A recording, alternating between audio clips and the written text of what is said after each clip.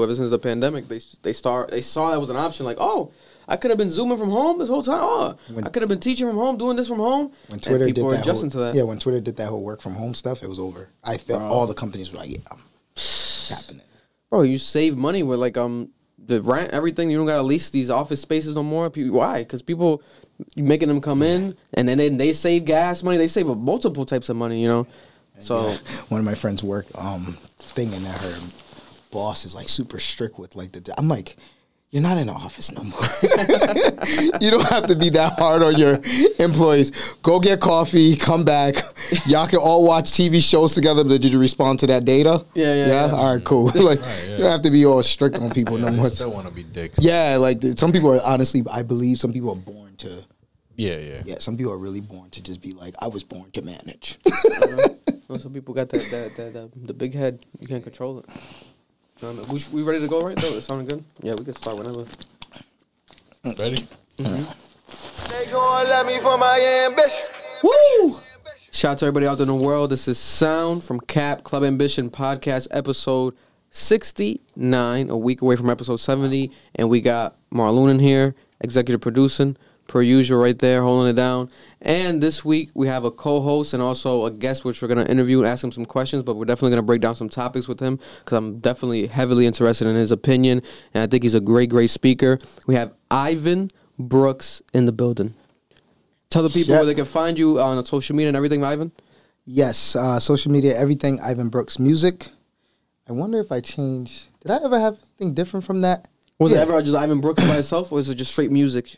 Well, it was Ivan Brooks. I remember, shout out Wande. Wande one time when Facebook really did his thing, and she's like, Ivy Brooks Info is your email address, and then I'm going to create that for you for Facebook. And then she's like, but, you know, this Ivan Brooks music thing, just make it work. And I was like, all right, cool. And I ran with it. Like, remember MySpace days was like, that was MySpace day when we created the whole, that's that when. wave was different. I think that's when Ivan Brooks music really stuck out. So, yeah, everything on social media. Everything music. Ivan Brooks, but yeah, man, the man is multifaceted. You know, we're gonna get into a lot of that stuff. I want to start with the topics because we're already kind of talking in here about some topics and some, you know, conversational pieces. So we'll start with that way. And yeah, let's get into it. The biggest topic I would say, or at least especially when it comes to music wise, that happened this weekend. If you guys haven't seen it yet, is with the gentleman, which we in here surprisingly haven't talked about in a couple weeks, probably since his unfortunate Nazi Kanye West rhetoric. Kanye West is back outside, boys. Like Drake says, he's back outside, and this time around is versus the paparazzi. Being charged for battery. Yeah, being charged literally for battery, for literally pulling a Bad Bunny. He grabbed a lady's phone and hummed it across the street. So she's seeking some money. I'm telling you, bro, Bad Bunny is creating waves, bro. That man's... It's a new trend. People want to be him. Listen, man, at the same time, you know, I want to get both of you guys' opinion, but some people are saying he's wrong for this, he's right for this, it's expected, but let me pull up the actual clip from Twitter that has now gone viral of Kanye West actually throwing this. And then also, you can see in the video why one would even want to, you know, do this, because... he had that first interaction with that person... That first guy, and then... A couple years ago, yeah. Right? No, the most recent one. And then he had it... See, this was the second one. Okay. So the first one was when he actually was like he did that heartfelt conversation outside. Okay. With the paparazzi, and he was like, how would you feel? Do I make money off of that? At night, right? Yeah, yes, at night. Yes. And then this one was like the one where I think he was like, okay, listen. Yeah, and the one I had in mind also, I don't know if people recall, but back when Kanye West... went on TMZ, he literally was in the studio, and he was talking about he wasn't taking his medication, or he was back on medication, he was like overweight. That was because he had the interaction with the paparazzi back then, that time, that went viral when he was at the airport, and he grabbed the guy's camera and threw the guy's camera and broke it, and he got into like a sort of like legal dispute with that situation. He said that that's what spiraled him, and he told that, he said that in this clip that you're talking about, he said that he was like, to the paparazzi the other day before this incident happened, he was like, you remember, you guys know, like, what made me take medication last time? It was the paparazzi, like, my situation with you guys, blah, blah, blah. And it was like, oh, shit. First of all, Kanye's back outside. He got his wife, his new girl, but then he's running into paparazzi. So he's really married? Yeah, he really got married, but they didn't have a matrimony, like they didn't have a ceremony, rather, or anything of that nature. They just got married on some like, let's get On married. site. Let's do it. God bless. I don't know what that situation is, right? But then this is the situation that's gone viral. Multiple encounters at the same day, same area, in LA. Here we have it. Kanye West interaction with paparazzi. This one specifically has gone the most viral because, in my opinion, I think this is the one is the most funniest one because of what the gentleman says to him, and then what Kanye West ends up saying back to the guy. Is the Bluetooth on? There we go.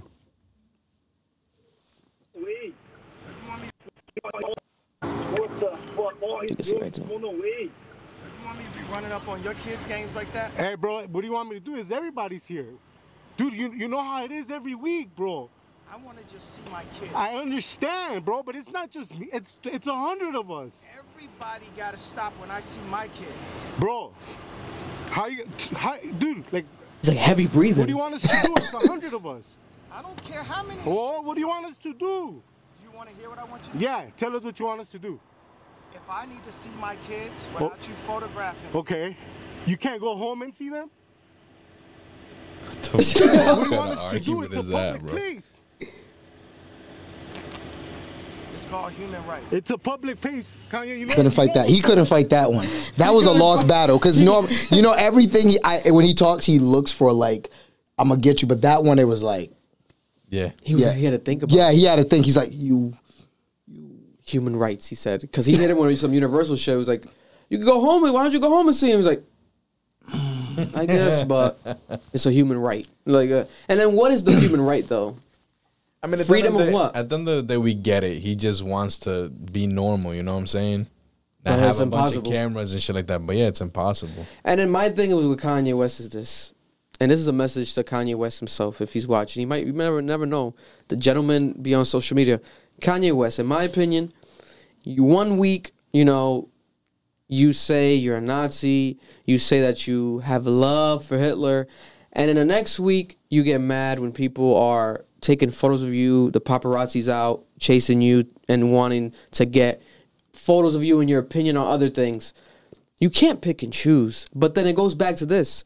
He, I believe, like I said all the time, has mental health issues, and people are not taking it seriously. He has genuine mental health issues because only a person that has mental health issues would say they're a Nazi one week, and then a couple weeks later, they're yelling at paparazzi, telling them that, get away from me and my kids, and what are you talking about? Like, surprised, almost as if this is his first encounter with paparazzi, which is not. Has he been diagnosed with like something specific, like schizophrenia or like...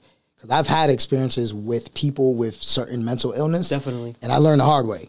Because I felt like there was something I can say or do to help them. Like, oh, no, you know me, so you wouldn't say it. But when that taps in, that's a whole nother spirit you're fighting. You know what I'm saying? When they're in that world. So I'm just wondering, when every time someone speak of his mental illness, I'm just like, what does he really have? Is it just a breakdown? Panic attacks? Or is there something specific? Like, has there ever been like, okay, Kanye has bipolar, or schizophrenia? Because I mean, those things are serious. When those things, my house got destroyed 3 months ago by one of my friends because he has it. And I thought I could battle it. I thought like, hey, he knows me. He's not going to do this. But when that thing kicks in, like he starts talking to himself, and when it kicks in, bro, it's like literally like he's really suffering. So when the cops was like, do you want to press charges? I said, no.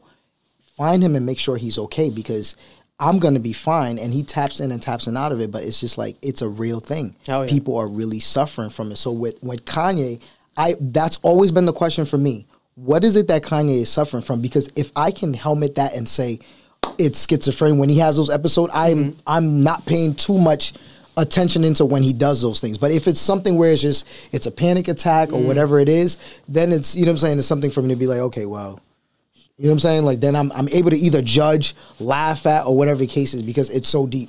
Hell yeah.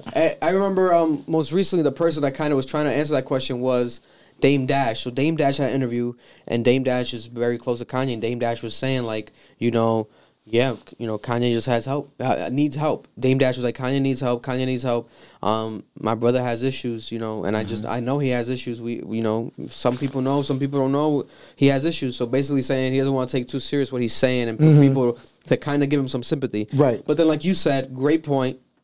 what is going on? Okay, Yeah. he has mental health issues, but specifically, What is is it bipolar? Because like you said, I have aunts, I've had people in my family who are bipolar, damn near. Sometimes I feel like they're tripolar, like they've been diagnosed with bipolar, but like they have these episodes and like Right. these moments of, Right. they call it manic episodes Yeah, the sometimes. manic, yep. And I feel like it could be the case with Kanye, but then is it safe for him to even damn near be driving? Because here you watch the video and it's like, at first, I saw it pop up paparazzi Kanye and I seen the car. I'm like, oh, he's about to crash the paparazzi. Right. Like he's going at them. Thank And- you. Like he's and- having a manic episode, like, right? But no, bro. he's sane. That's where I'm just like, is this like a financial gain? Is this lucrative to? Because when people have these manic episodes, like you have to do wellness check on them. Sometimes you have to let them. You have to let the authorities take in charge because it's really mental health is really a thing. Oh, yeah. So if it's being mocked, that's a serious problem. But if it's really an issue, let's find out what the issue is. So when each of these things happen, we're able to say, okay, Kanye is having this. If the specialist can diagnose what he specifically has, then we can be able to judge him less or more or be more critical. I think that's why a lot of people are usually confused. Some people say Kanye is a genius when he does these things because out of nowhere, then he's like, I'm dropping a new Yeezy. Yeah. And it goes viral. New album. And it goes viral. Down to 5. Right. Then all of a sudden everybody go crazy on it. So that's why some people are like, is he mocking mental illness? Or is there something really wrong with him? Because every time something happens, there is something that financial lucrative gain that comes out of it. Which is why I stay out of it because I'm always just like, till I can find out what's wrong with Kanye, I can easily judge him or really sympathize with him in a sense. No, it's a great point. It's definitely a great point. And then also we have the clip that followed at the same moment that has got him the actual legal battles that he's facing with this person. Oh, so there is one now. Yeah. Yeah, okay, because I was curious. So this is after that incident right there with the car. Look at the guy in the back. The guy in the back is ready to film it. Ready. I'm going to get this angle. Yep. If I say stop, I wasn't running. If I say it ain't running, I wasn't stop with running. your cameras. I know, but Stop with Kanye, your you're. Is that just a frustrated person Yeah. or is that mental illness? Like that. You look at this If angle I now. say stop, I wasn't running. If I say it ain't running, I wasn't stop with running. your cameras. I know, but Stop with Kanye, your you're a cameras. celebrity. Is that frustration or is that mental health? Because a lot of people can say he's having an episode or a lot of people say look no, at his he's car. just I didn't even pissed. notice that until now. Look at. Yeah. So he cut this guy off. Yeah. Oh wow. I feel like that's What do you frustrating. think? Well, what do you think? Frustration Frustration or or mental health? Because there's a whole mental health society that could say, feel bad for Kanye for this, but that looks like a frustrated man That's having a frustrating. bad day, tired of all of this nonsense, blah, blah, blah. And that's really Kanye just having mental breakdown. There's days when we don't want to deal with. Ooh, fucking I have them days. people. There's days when we don't want to deal with. you know? fucking You people. know what I'm saying? No, yeah. And we get judged by our friends and our family, like, oh, you wasn't your best, and we got to write cards on Christmas. I know I haven't been my best this year on New Year's, or whatever on Valentine's Day. You write to someone. yeah. I know I've been, as a man, I'm going through it. Yeah, yeah. He's a man, so we go through it. You know what I'm saying? As men, Midlife crisis is real. we go through things. You know what I'm Yeah. saying? So does Kanye go through things naturally, and it's just because he's a public figure and has a platform to really do this that we're like. That's the thing. Or- And then sometimes he makes it when he's not going through something. He makes like looking. He makes it looks and he makes it look like when he's going great, like he's having a like what does he call it? Streams of consciousness, like during his interviews and like. Oh, and he's doing him. He makes it look so great. People are like, "Oh my god, this guy!" Yo, I like, swear, it's it's literally- amazing. Like, Yeah, it's perfect. yeah, Like, this guy, yeah. like, he's 10 years ahead. But then he have moments like this. Mm-hmm. Is someone that is 10 years ahead of all of us gonna really be interacting with people out? If I'm him, and he's how he says he is in these other interviews, you would think he'll be like, "Oh, it's paparazzi. Let me just drive by them, Right. leave him alone," or hire security, extra security. You're Kanye West. He might not be a billionaire no more. But you can still afford security. I know local people that afford security. Like, how can not Kanye West, a millionaire, afford security? But what was it? Was it Roddy Rich recently when he? You saw that, Yeah, right? when he spoke to the paparazzi. Yep. Right. With his security guard, too. Yeah. Was Roddy Rich having a manic attack? Yeah, manic episode. Or was he just frustrated? Frustrated. Listen, don't invade that. I'm really just chilling.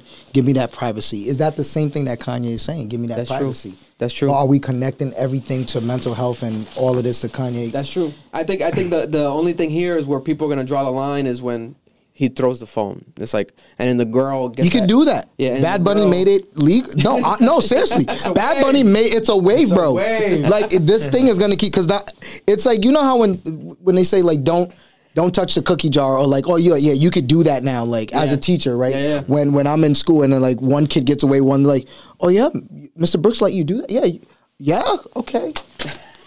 You know what I'm saying? It's just like you're that angry. You're close to someone. Facts. It's like, what do you do when you're close to people now when they're filming you? Bad Bunny. Grab the phone, throw it. Hum that Dun, dun, dun. It's like, Bad Bunny. yeah, literally. It's like, Bad Bunny. Boop. That's about to be the new meme. Like, That would have been hilarious if Kanye would have said it's like a new trend online. Bad Bunny. Bad Bunny. It's a new trend. Just Ready? Bad Bunny after he throws it. That's the new trend. All of it, like, so it's crazy. Bro, then that's true. But prayers for Kanye. Yes. Prayers for that lady if she's traumatized by him throwing his phone.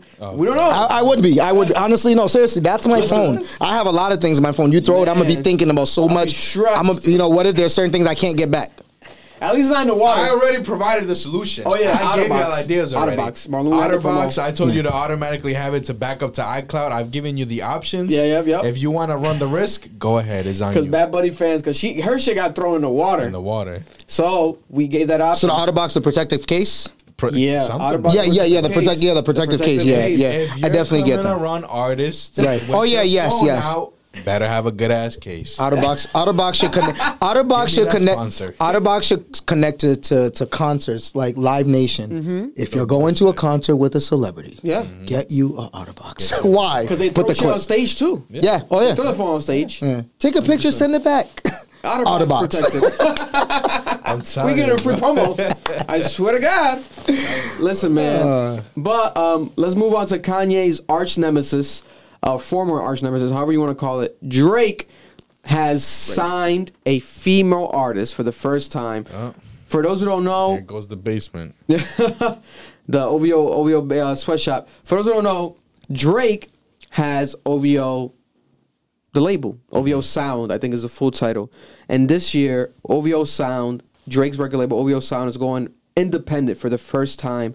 A full independent record label, Drake. So it's not under any major. He is, but not his label. Okay. So OVO. And the first release, top of the year, I believe, was the Pop Can song with Drake, Weekend Done. And then the following month, or a couple weeks later, it was the Party Next Door song That's what I was gonna say, that yeah. we reacted to. That one, Her Old Friends. And now we have a new artist that Drake has signed. Her name is Naomi Sharon. And Drake said that he was going to sign a female artist back in 2019 on Rap Radar. Here's the clip. And yeah, now we have it, a female artist. 19? 2019. So it was already 4 years ago. premeditated. He laid his eyes on her, had her. Sign a female artist because I enjoy writing songs for like from that perspective, and obviously, you know, I don't really have too many places to place those records, so it would be nice to link with a female like in the years moving forward and try our hand at that. My big thing would be I'd love to like sign a female artist because Listen, and in that perspective, where he's talking about him writing the songs, because he likes to, people make fun of him, the 21, can you do something for me? He's saying, yo, I want to kind of write more in that level of like, you guys make fun of that, but I do want to write like on some girl shit. You know how Yachty wrote the City Girl song that blew up. Right. So he wants to do that, but he's like, I'd rather, I guess, do it for my own artist. pour it And now into he it. has her, and this is the girl right here, Naomi Sharon. I seen her. Beautiful young lady. She's going viral. People are catching up onto this, like, wow, she's Drake's artist. Wow, she's a beautiful young girl.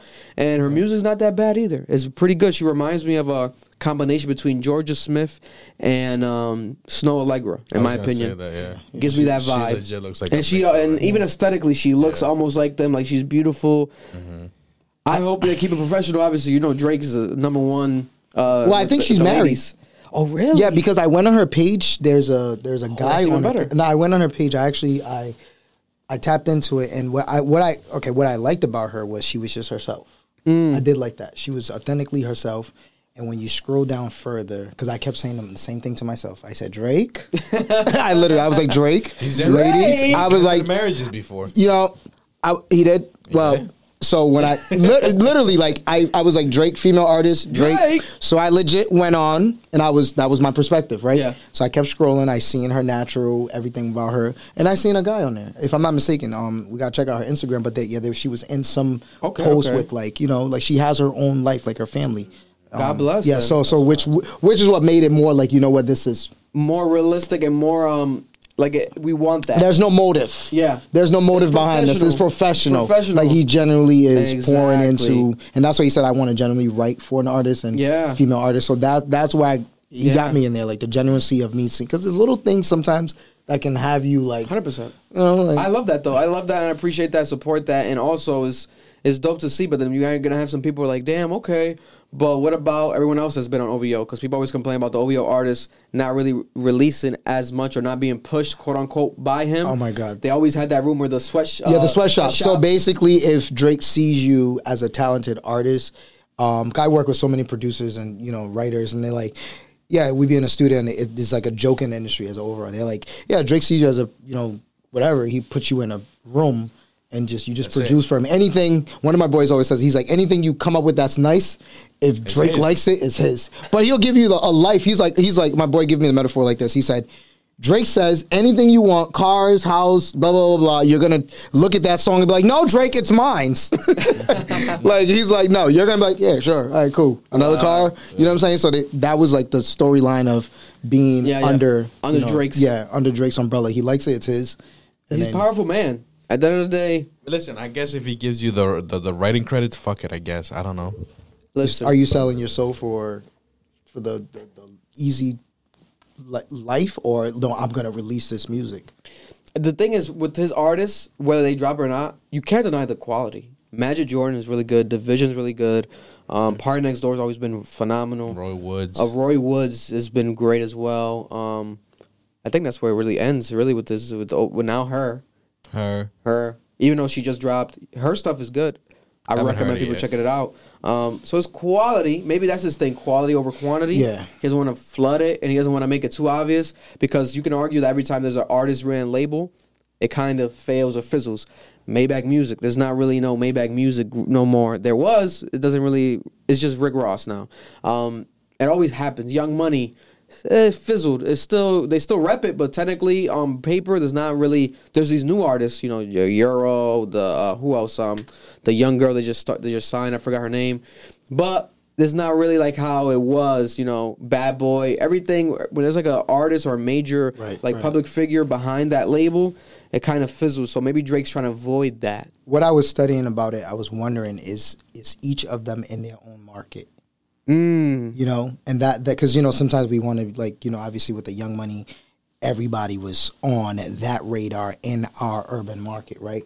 But I feel like with all these other people, are they in their unique market? I feel like she may have a unique market. Yeah, like you know what I'm saying. Yeah. Like and music is so we're in America, right? And music is so universal, but there are certain countries and certain continents that literally adapt to certain people. Mm-hmm. We in America may not be like but they're huge somewhere else. And traveling internationally, if you're on flights, like when we travel, like we discover different music all the time, and we're like, and different artists, we're like, Cape Verde, everywhere we go, we find these other artists and they're killing it other places, like big in Africa, they're in Europe touring around. And I'm like, so is Drake signing artists and he knows what markets to put them in as well? You know what I'm saying? Oh, Popcan. Speaking of international, Popcan's his artist. Let's not forget, that's his actual artist. I forgot. That's an OVO artist, Popcan officially. So he definitely is tapping international with that. And Popcan has success. Popcan's always, been big. And that last song, I don't know about that one, though. Yeah, the new song was alright. But Popcan had a big song with Drake. I forgot prior to this one. Yeah, that one's good. Yeah, but so Popcan is his artist. Yeah, that's his artist. That's OVO. Was that the original? It originally started like that. So it was like a collab vibe. Mm-hmm. They always would say OVO Unruly. Like Popcan always said that OVO Unruly because Unruly is a Popcan's thing. But now I feel like this year it seems like it's just OVO only under the actual. So was that collab accredited? Strategic to probably to leverage him up? Was that look for that too? Anytime I see something come out like that, I'm always like. Sound, you know what I'm saying? Like, what's Listen, going on? It's interesting though. But speaking of music, actually, let's get into the brand new album. I'm not sure if anyone checked that out. And here, I definitely did my reaction. Go check out the reaction if you guys haven't yet. Shout out to everyone that's watched it. Almost 30,000 views. Lil Yachty dropped an album. People are calling it alternative rock album. Now, Lil Yachty is someone, especially if you're familiar with the reactions on our channel, that I've been very critical of when it comes to musically. I like moments of Lil Yachty. I like almost everything about him. But the most critical thing I always had for him was the music. I never really loved his projects, cohesiveness of it. I was like, I never really loved them. This time around, I'm like, okay, another Lil Yachty album. Last year we got that song that blew up, The Walk to Poland. It was like big on TikTok. I was like, okay, he might tap into that sound. Let me check out this new album. Bro, this album is like so unexpected. The sound from track 1 to track 14. Every single song is like a rock type of melody. Like almost gives me like Tyler Creator, Igor album vibes, Andre 3000 vibes at certain points. Gives me that sort of like alternative neo soul. Because he even had Justine Skye on it, Daniel Caesar on it. Okay. So he tapped into that almost R&B element. But then his Lil Yachty. So it's like whenever he came on, his voice is even after replaying it, it takes me some accustomed to getting used to like his voice matching that sound. But then I guess he produced like 12 out of the 14 songs. He wrote a lot of this album himself. So overall, I think it's an impressive move because it sold like, let's say, I think it was like 20 to 25,000 first week. So it's not doing great sales wise. But then he just does not care. If you look at the track list, the features are not even on it. Right. The songs are spelled weird, so you can't even. You try to type in to find the songs, you can't find them. It's like on purpose. Right. So he's not even aiming to sell, get charted, whatever. He just, I guess, is just released, and he said it. He's had his album done. He said he did it in 10 months, but he had it done for like 2 years. He was just sitting on it, and he just dropped it out of nowhere. So now people are discussing it, hating on it. It's trash or loving it. People are calling it a masterpiece. This is one of the best albums I heard in my life. People are saying like, "Oh my God, like this guy is like, almost on some Kanye shit, like 10 years ahead of us." Like blah blah blah. But I recommend people, if you haven't listened to it, go give it a listen. Because I'll definitely tap in because I feel like I'm good. No, because he doesn't like Yachty. Oh, you don't like him. So all right. So now, prior to the music, I tapped in on him on who he was as a person. As a person, yeah. So you saying what you're saying about the album without me hearing it, I believe that. Yeah. Because with the industry and the artistry, it's like what works, push it, do it. Like a lot of people, they shit on the fact of like, oh, the industry, the record label executive pushes what sells. Yeah. Right? Being front row seat to it, being behind the scenes in the industry for a while, it's what sells. People take it personal. No, it's a business. It's a business. It's a music business, right? Yeah. So he's been in the music business, and I forgot what it was that I followed in his personal lifestyle, and he was like, my life is expensive. My life is really expensive. Like I have to maintain these, you know what I'm saying? Yeah, I think so you know what I'm saying? Yeah. So it's like what works is what works, but you get to a point in your lifestyle where you're like, okay, bills are covered, like I'm situated, like I'm good. You know what? Like let me do what I want to do. Let me create this, and you know, label's gonna fund, you know, whatever the case is. So I feel like he may have tapped into his Beethoven and orchestrated something that's him.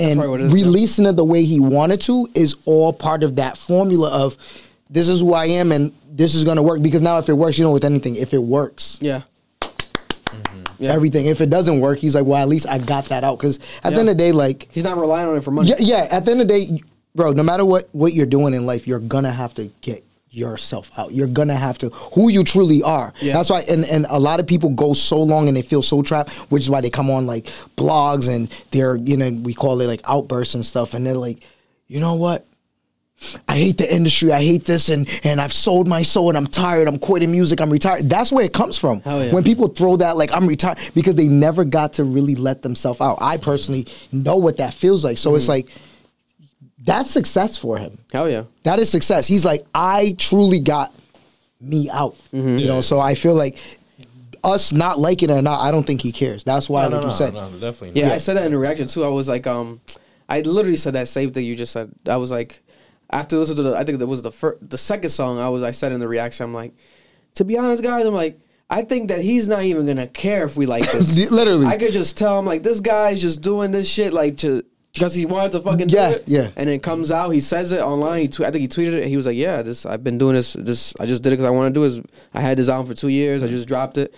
And I'm like, okay. And that's a blessing for It him. makes sense. This guy could do that because he has his nail polish line. Yeah. He was like the face of Sprite or something at one point. right. He always had like a brand deal. He was always like the brand child of hip hop. Like they always put him somewhere. He's a cool character, bro. Yeah. And that's what I've always followed. I've always followed him He's a and cool genuinely character, who he is. 100%. I fuck with like him as a human being and stuff like that. I just don't like his music. That's why. That's why I might actually tap into this music because now I really want to see the him. You know? Yeah, and then that's the thing with this one because I'm even kind of shocked that it's sold so low. But I'm like, I mean, fuck it, it's not meant to sell. But at the same time, I do want people to check it out because even if you hate it, check it out because like it's so interesting how he even did this shit. I'm like, this guy, especially top of the year, like to start the year like this is like such a curveball to the industry. But there we have it, Lil Yachty's new album. They're calling it alternative rock. Whatever you guys want to call it, give it a listen and then share your opinion afterwards. Why is everyone loving it? Why is everyone hating it? Share your opinion, comment down below. Now, speaking of, we can keep it on music real quick. So shout out to DR right now. It's turned up, it's on fire because of the news that broke between Rochi and Alpha. These are the two biggest artists in DR right now when it comes to dembow music, street music, hip hop, Spanish hip hop, and they've reunited. So shout out to them. They've ended the potential tension that there was for some violence to happen or drama to ensue. They have ended it fully, and people are shocked, surprised because it kind of came out of nowhere, but it's a beautiful thing. They have a new song that just dropped. It's okay. But I think we're going to get more music from them. And it's a big moment for DR right now because we thought that this was going to go south. It was almost similar to like I said earlier, when it comes to their ranks, Rochi's like Future and Alpha's like Drake. But when it comes to tension and beef-wise, it was almost like, who had like major tension? Was it 50 Cent with If we want to go as far as like East Coast, West Coast?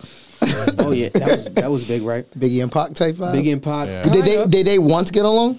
Or was this always... Never. So that's I'm the not thing. tapped into So that's like the thing. knowing. With Biggie and Pac, they once got along, right? Yeah, But with so did them, these guys. They never really ever meshed or got into each other's worlds or never been around each other. So they never were ever So it really was always cool. like- It was always like, It's on maintain site. your distance, and then eventually it got more smoke and more beef. But now it's fully ended, and let's hope it stays that way. Because that's the thing with DR artists, they get too weird. They might do some shit for clout. We want positivity for clout. In the music video, actually, they had a budget of 6 million pesos, which is like $100,000 in American kind of converted.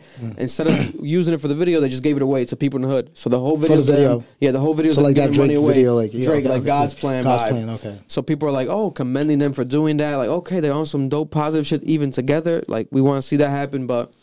Yeah, man. Congratulations and shout out to them. I just wanted definitely to mention that because that's definitely a historic moment for DR music. And, people always kind of spoke about the tension and now it's deaded. For now. Might see some shit happen next week. Or it might be a new crew pick up like, okay, since their beef is, it's our turn. Yeah, exactly. Right. You know what I'm saying? It's time for the spotlight. But speaking of disputes, we have this legal dispute that has happened right now, has gone viral. And in my opinion, long overdue. So we have Nike literally filing a lawsuit against Bape for Bape copying their designs. I thought this was funny. Man, Nike Inc. versus US Ape LLC. Literally, it's a case out of the court in New York that's currently happening. And if you look at the actual evidence that they provided, obviously, it's a situation that makes sense. All right. You're looking at the classic low-top Air Forces. They convert that into the Bapestas. And then they had a mid-model. It's just a Bapesta mid. They had the high. They had all different renditions of just the Nike designs. And some people were like, long overdue. They mad late with it, 5,000 years later. But, yeah. But at the same time, I don't know. It's like they could do it whenever they want to do it. As far as the suit wise, like Yeah, suing? because Bape did this in 2000. Right. So I remembered. Yeah. I thought it was a collab. That's what a lot of people Yeah, thought. I thought it was a collab. Because it was Yeah. so spot on. It's like, oh, okay, maybe, okay. And then people were buying them instead of Air Force because they thought it was a collab. And like Right. they look alike, the same quality vibe. And then 23 years later, Nike is now dropping the lawsuit on them. This is coming after there was a lawsuit last month against Kool Kai. Cool Kai is a black creator, owner. He has that sneaker that's like a Jordan 1, has like a lightning bolt, and has been popping, reselling. There's like a $300 retail. He got hit with a lawsuit after almost a year of making designs, different colorways, and then people were like, guy. Is it that cool? Is it that Cool one? Kai. You probably see there's a page. He's huge, but he came from the resale world, so he had that resale like a market and following. Yeah. So people always appreciated and respected him, especially out of New York. He's a major, big time hustler. Shout out to him. I really fuck with him. But then he got hit with that situation. Now they're trying to figure that out, that legal situation, which is bound to happen because people were like, these are just fake ones. Like, what's going on? But it's that bootleg culture because bootleg is not necessarily fake. People like the bootleg vibes because it's almost like a custom. Especially Cool Kai, he was doing colorways that Nike never did for the ones. So people were like, I'd rather buy these because I'm gonna get these colorways that Nike's never gonna drop. And now, what's his logo? I want to. If it's his the same logo guy, is like a lightning bolt. Is the same guy that you're talking about? Because I follow him too. It's like a lightning bolt, and it's more like a. I'll actually pull it up right here to actually look at it for reference. The Cool Kais, right there. The lightning bolt. Okay, all right. Almost, and to be honest, almost similar to Bape because Bape also has that lightning bolt, but Bape just has the star in the middle. There's another sneaker designer. I'll show you him later. But Cool Kai, that's extremely similar to Cool Kai. Yeah. There's another guy. Extremely, That's extreme. It's yeah. also a Thunderbolt. oh, you're probably talking about Omni Hellcat. Omni and Hellcat. I got to remember his name. Because there's a guy that he had beef with, Omni Hellcat, as a YouTuber. Yeah. But you know, my thing here's my thing too, right? So for example, BMW, Mercedes, you know, like all these companies, right? There's like the model of the car, and I swear, like the emblems get stamped on, like literally, right? So There's been cases of rebranding. Yeah, you know, rebranding. So okay, you design is like, are you selling it? Like, you know, is there a way where companies can come to you and say, look, you did the blueprint of whatever the case is, then create that market? Because it's so hard. Sneakers. Yeah. Like, you have to, and the guy I'm talking about actually has designs of sneakers. Like, I have to find his name, but he has different shapes and designs of sneakers that he's creating, etc. But like, when you really look at urban streetwear, whatever the case is, the blueprint of it is what? Mm-hmm. Yeah. What do you really have to... There's a guy that... Sukai. SIA? Yeah, I think and so. It stands for like... he's he's always on there. He's like heavy on... He's literally like... Sia. It's like Sia. Yeah. SIA. He's very like... I mean, this guy, it's like he's like a Nike, but he's like the face of his own company. Yeah. He went viral because of his boots. Yeah, he promotes it. Yeah. And people were like, oh, he's just copying Timberland. And I think that's what it was. And he did a whole video like, no, I'm not copying Timberland because of this, blah, blah, blah, blah. But he makes some hot stuff. He creates some hot stuff, but there's certain things he's like, yo, you can't avoid. It's like, dude, that is whoever invented this part of sneakers. Like, yo, we took that. We took that. Appreciate you. Thanks for the blueprint. Mm-hmm. Respectfully, but trying to sue people. It's the idea of IP, the intellectual property. If you establish something first, you have every right to, come and claim like, oh, infringement, like they're trying to copy it here. And that's what Nike's kind of saying here. This is the preliminary statement. So Nike owns some of the world's most valuable trademarks. Among them are Nike's made. Does that say made? Nice. Trade. I think they cropped it weird, but let's say just say the dress designs for its iconic Air Force One, Air Jordan 1, and Dunk sneakers. Nike has spent decades building its rights and goodwill in those designs to protect its hard-earned rights. Nike has a legal obligation to stop copyists when their infringements pose a significant danger to Nike's rights. Bape is one such copyist whose infringements have recently grown to become a significant danger to Nike's rights. Bape's current footwear business revolves around copying Nike's iconic designs as shown below. 5 of Bape's footwear products, the Bapesta, etc. All right, the word danger. Danger. Does that mean you're now a threat? Is there somebody monitoring? Like, at what point do we say, hey? Yeah. They just want to control it. Has to be financial danger. But that word is danger. Like that right there, if I was on a legal team or whatever, I'm like, oh, we winning. They see us as dangerous, like we're a threat. Because it's like, if you think about it, the Bapesta ain't cheaper.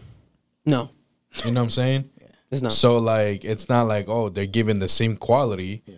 Maybe better designs for a cheaper price. And now Bapestas don't really sell out. No, so they're not resellable no more like they used to be. So why attack them? Yeah. Mm-hmm. But then I think I'm coming down with the theory because I know more behind the scenes what's been happening with Nike. So Nike's been stopping a lot of their SB accounts to these local skate shops. So they've been closing those down more. A lot of these local skate shops around America no longer have like Nike SB accounts, or they're no longer going to have them in the next coming years because Nike wants to kind of have more exclusivity with their SBs. They just want to do everything. And they want everything to be sort of like funneled through Nike's app, sneakers. They want to make everything on sneakers. You get everything online.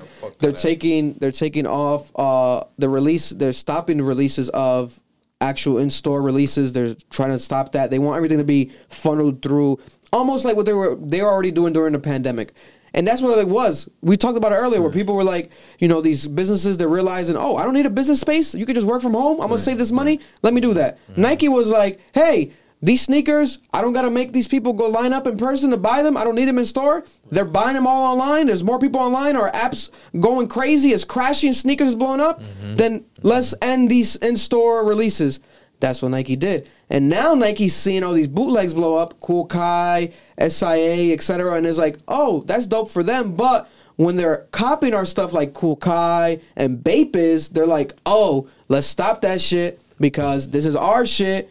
We can do it. We are Nike. And even if we could potentially lose, we can afford to lose because we are Nike. They're so fucking rich that they're like, fuck it, let's poke this bear. And more than likely, they're definitely going to win. Most likely. People knew that this was bound to happen. Yeah. But when the Cool Kai shit happened last month, people were like, okay, we kind of get it. But why didn't you do it to Bape? Like, why are you coming at Cool Kai? Because he's a black independent creator. So this might be them trying to cover their tracks too. Like, hey, it was nothing necessarily against him.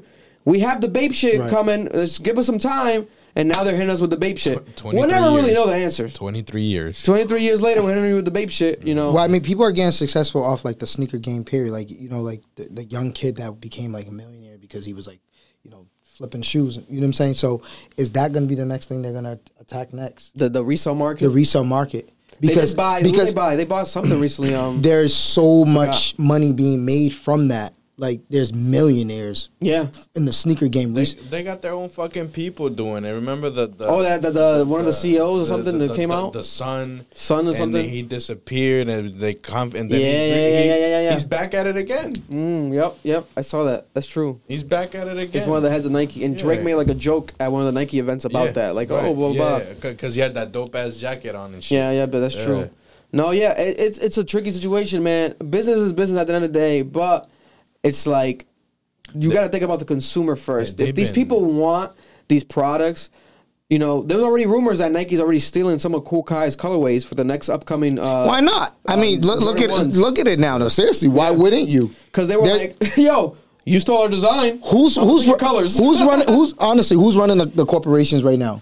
Young people. Yeah. We don't know. We think it's still like, you know, someone with a cane saying, "Oh, Nike." No, this is young people. You think a young person is not in an office like, yo, if they say, yo, let's get their colorway. But why not hire him, right? Don't you think? Why not hire Cool Kai? That'd be tough. That'd be hard. Would he want to? Did he create himself to not is the go bag that? or is the bag big enough for him? He might be like, oh, that freedom. Be a collab type of thing. Look, ask me for a collab. Man, no, we won't do that. We're Nike. We're Nike. We don't do collabs. We get it. You know, we get it, right? It's like, okay, you know, you took my design, colorways, and this and that. But it's like you said, younger people just have, when it comes to stuff like that, it just have more appeal to it. Like, for example, which one? The one you bought? No, you bought one recently. Those are tough. Yeah, it was like an SB vibe. Kizzos. Those are the Kizzos. Those are hard. They're probably gonna come down on him next. They're coming on everyone, bro. You gonna get this? I'm talking about. Why am I blanking out on our boy's name, bro? From Sneaker? Bodega. Drew. Yeah, Drew White. You know, yeah. The designer for Bodega. Drew, he's giving them dope ass touches of colors and you know, to New Balance. Who the fuck wore New Balances back in the day? You know what I'm saying? Now people are rocking. Besides like older white Brandon. people, you know what I'm saying? Telling you branded. Young people are fucking with them. He's done some dope ass design colorways and shit like that appeals to the young people. You know what I'm saying? It's like, who brought was this Skechers that got rebirthed? What company got rebirthed and now everybody wants to get it?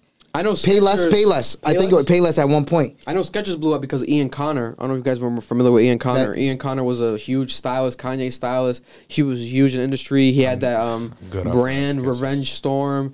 And then Ian Connor started wearing, he was like an influencer. Like he'll wear some Yeah, shit. influencers have the power And because it'll blow Fubu's coming back. I think I've seen They're something. trying to rebrand Yeah, Fubu. rebrand Fubu. But Payless shoes. That was one thing that caught my attention. Back then, if you wore Payless, Yeah. you were poor. Oh, Brian, 100%. Yeah. Now For it's example, like, for example, now people going hard with Dickies.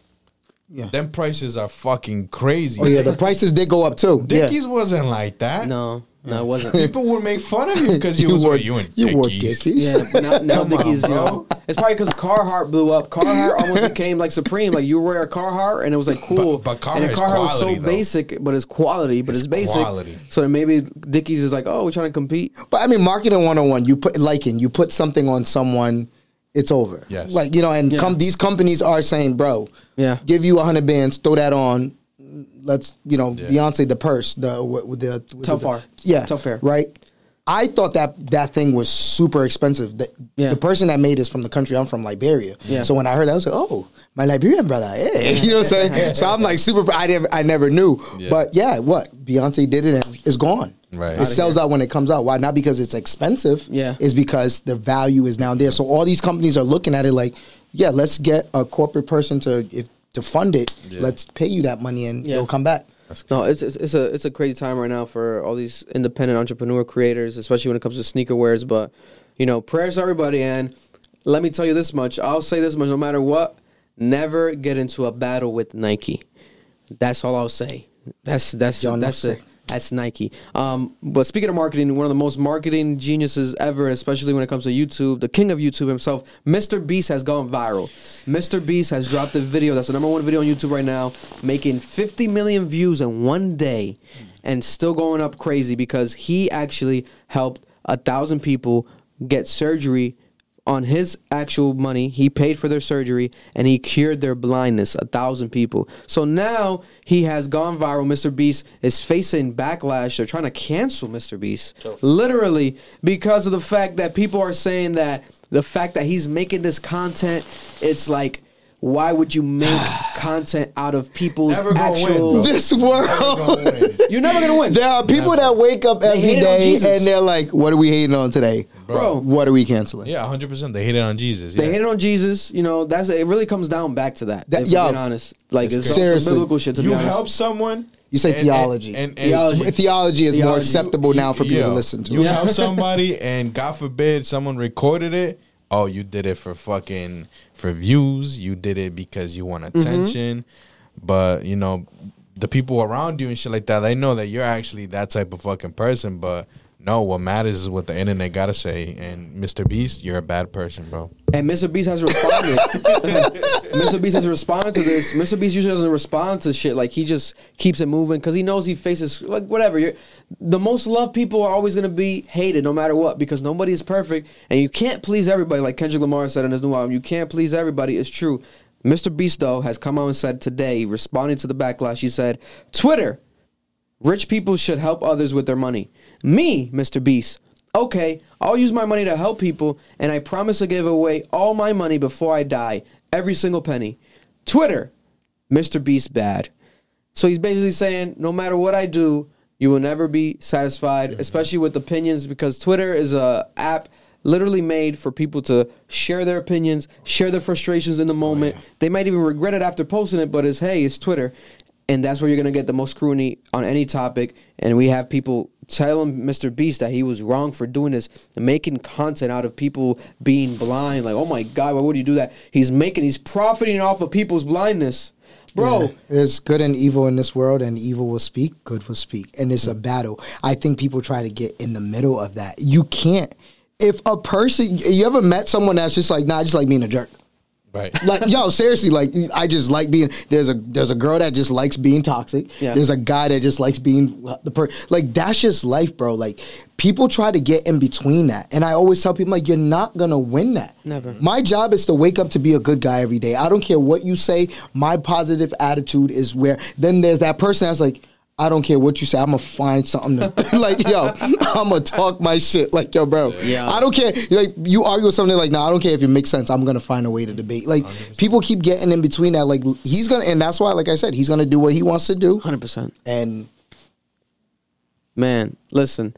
But shout out to Mr. Beast. That shit was a bit shocking to me because I saw the video. He was amping it up for a couple weeks ago. He was talking about that he was going to do this video. Like, because he always does. That's the thing about Mr. Beast. He'll pre-record some shit months ahead. Like, he's very planned, thought out. So he showed that a while ago. Like, he was doing that, going to do a video to help people with their blindness and cure them, help them. 1,000 people.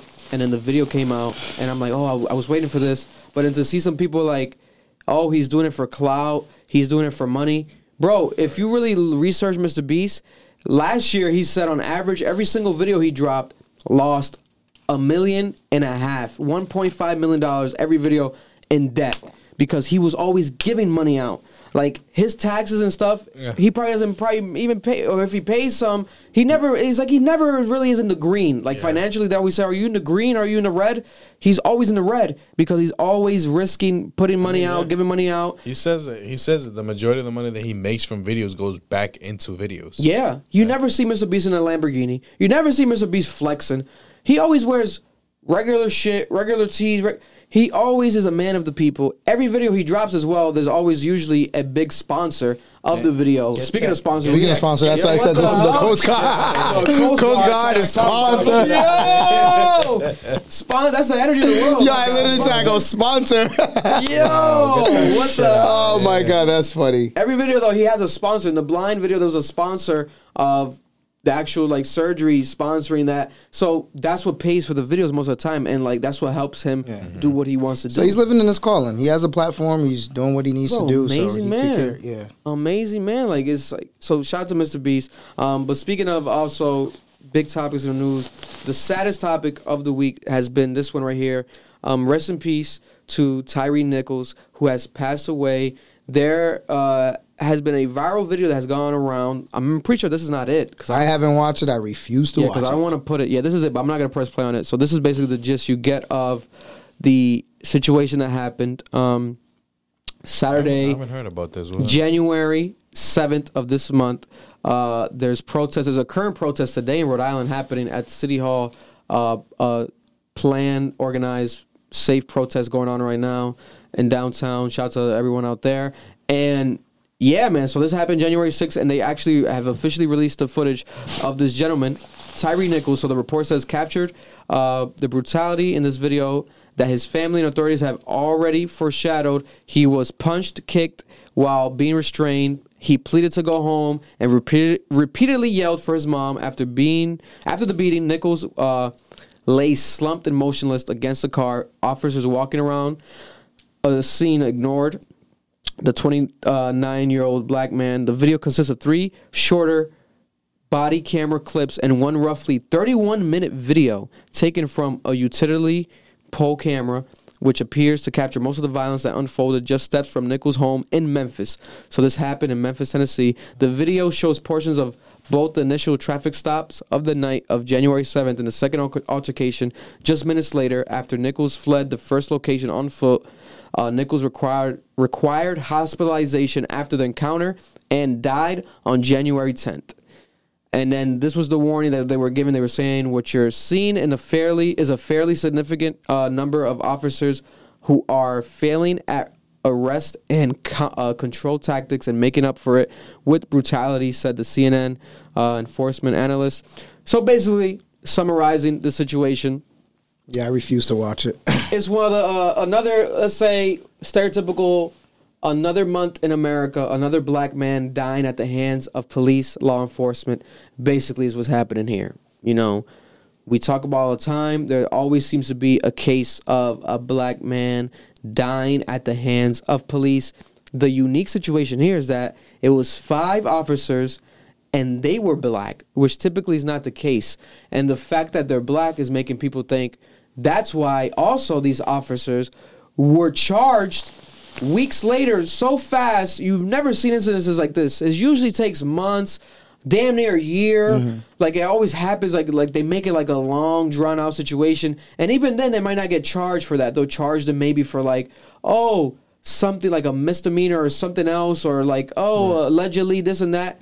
They were charged, these 5 officers, right away with murder because of the man dying literally 3 days after they beat him up on camera. And it was all fist. Also, it's not shootings. We always see that also as well. Shootings, or obviously the situation that happened that went viral. Was it George Floyd when he was the knee on the back of the neck?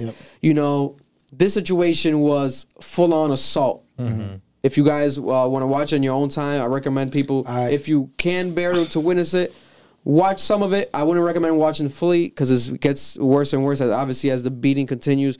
But Have you seen it yet? Yeah, I watched it. The realest one I think was George Floyd, and I watched that, and that brought tears to my eyes. I never wanted to watch anything. And then to know that this was like a beating, you're beating a man to death on camera. It's like, bro, it's because it brings out certain things in you, and like, I mean, not just before last year ended. I feel like I was going towards. I was on 95 South. I got pulled over, and it's like, and I say this to say, we have to be careful. You are never innocent. Just honestly think of yourself as never. Like my average, like my boy, like we got pulled over one time, and the cop's like, you know why I pulled you over? I'm like, officer, he had to go take a shit. That's why I was speeding, right? So we got away with that ticket. So the next one after that, it's like, I put like, music and I'm just like vibing, whatever. But this one, I'm on my way to Connecticut, like I'm leaving Rhode Island, I'm on 95 South, and I'm going, and legit, I get pulled over. But when I got pulled over, I'm in my mind, I'm innocent, right? I'm like, I'm innocent, like, so I'm just chilling. So I'm moving around, and he says, watch your hands. But it was an innocent moving, like I'm going to lower the radio, and he's like aggressive, bro. And I'm still not tapping in. I'm a black man in America. I'm thinking of my innocence. I'm like, it's me. Like, bro, you come on. So I'm going to lower the music. I'm taking my phone, putting it away, and this man is ready to blast me. And I literally put my hand down here to describe. I mean, and I know, in this, I say this to everyone. If they pull you over and moving forward now, it's, you hear it like, oh, hands on the dashboard, whatever. But like, no, really, like, put your hand there, don't move. You know what I'm saying? Because literally, I was scratching my leg, and that's when it looked like I was reaching for something. And he was like, he literally like was about to like blast me. And I told my family, I came back and I was like, I had a moment I'm still shaking up from. And they was like, yo, you have to be careful. You're never safe, bro. Yeah, I don't care who you think you are. What you could be thinking is innocent. It could be the smallest thing.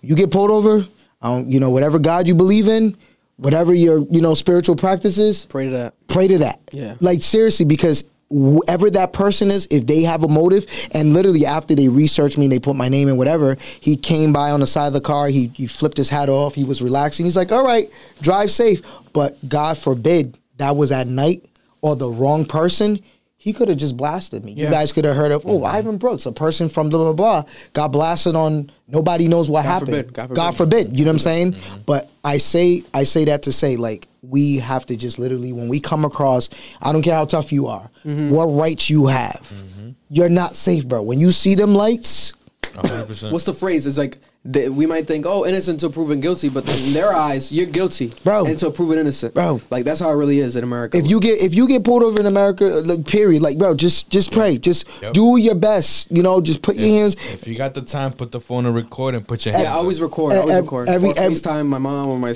and do it before they get near you, and just literally I'm telling you, because the moment, and the only scary part about it is you don't know who's pulling you over. Yeah, it could be a regular happy.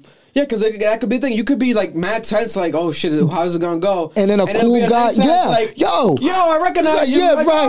Because most of our friends are cops and troopers now too. I'm like, yo, what's up, bro? How you been? Bullets for nothing. Like, right. So you're chilling. So, and some of us have that mindset that it's like that. And my friends are cops. My friends are detectives. Like, I have people in legal force, but 100%. But they always tell you, they're like, bro, I work with people. Yeah, I work with Hitler believing, you know what I'm saying? Like, I work, so when you get pulled over, you just never know who that is. It's not black, it's not white, it's, bro, you just never know who's pulling you over. Like, you're never safe. Never know, bro. No, it's straight up so like that. So that was my experience, and that would have been, I would have never thought that would have happened to me. And this right here was a traffic stop. So that's most Yeah. close and similar to like a lot of people's experiences, because a lot of these situations have been, attempted arrest or like other things like encounters in the streets. But this was literally a actual traffic stop, which happens all the time. I get pulled over all the time. It happens, and then it turned into this situation because this man, he decided to, whatever it was his reason to, leave the situation, try to flee a little bit, and then evade them. They decided to just gang up on him and beat him to death. God bless, man. So, rest in peace, Mr. Nichols. I watched actually the clip, which had me tearing up, of his mother being interviewed. And I sent the tweet out. I was like, yo, imagine the concept. And this is just in general. This goes out for everyone out there who might, have any sort of like sympathy for this. I feel like people will relate because of just the concept of like, being a parent. Imagine being a parent to a child that is beaten to death on camera by the people that are supposed to protect us, which is officers, and then you being the parent that has to live with this for the rest of eternity because it's online. Right. It's never going to disappear. Right. People are going to see this for the rest of life. Replayed. And that's your baby. Your child being killed, and you have to just deal with that as a parent. That shit is crazy. And I'm like, yo, that simple fact right there makes me like want to be the best parent I could be already. And my son's obviously about to be 2. He's not driving or he's not even out and about, but it's still scary because you have to prepare your children for this world that we are living in. And that's the thing too. A lot of parents are always saying like, speak to you. Nowadays you say, oh, the child's too young. No, speak life into. And a lot of parents from the George Floyd, parents are speaking to their kids now. Like, you're pouring into like, listen, this is the world you live in. This is what's going on. You got to. Because it's a scary thing out there. You have to pour into. Don't ever think your child is not. Kids are sponges, especially when they're young. They say train a child in a way when they grow, they won't depart from it. That's true. I agree with like that. Literally pour into them. Let them know the reality of the type. My mother's a Liberian African mother. My mother. So your family's fully Liberian? Yeah, fully Liberian. I came here as a refugee, and we've watched the day coming to it. Before coming to America, there was a video coming as a refugee. There's this like, I have to find this video one day. We're in Ghana, because the refugee. It's like a family video? Yeah, no, literally. It's what America prepares for Africans before we come to America. So there's this video. We're in the refugee camp in Ghana, and we're watching this video, and it tells you, this is America. And they show you like these gangs. New York. Oh yeah, the train. They show like literally all these police, all this. You watch this scary video about how real America is. And then the parents are like, you see, this is what I tell you.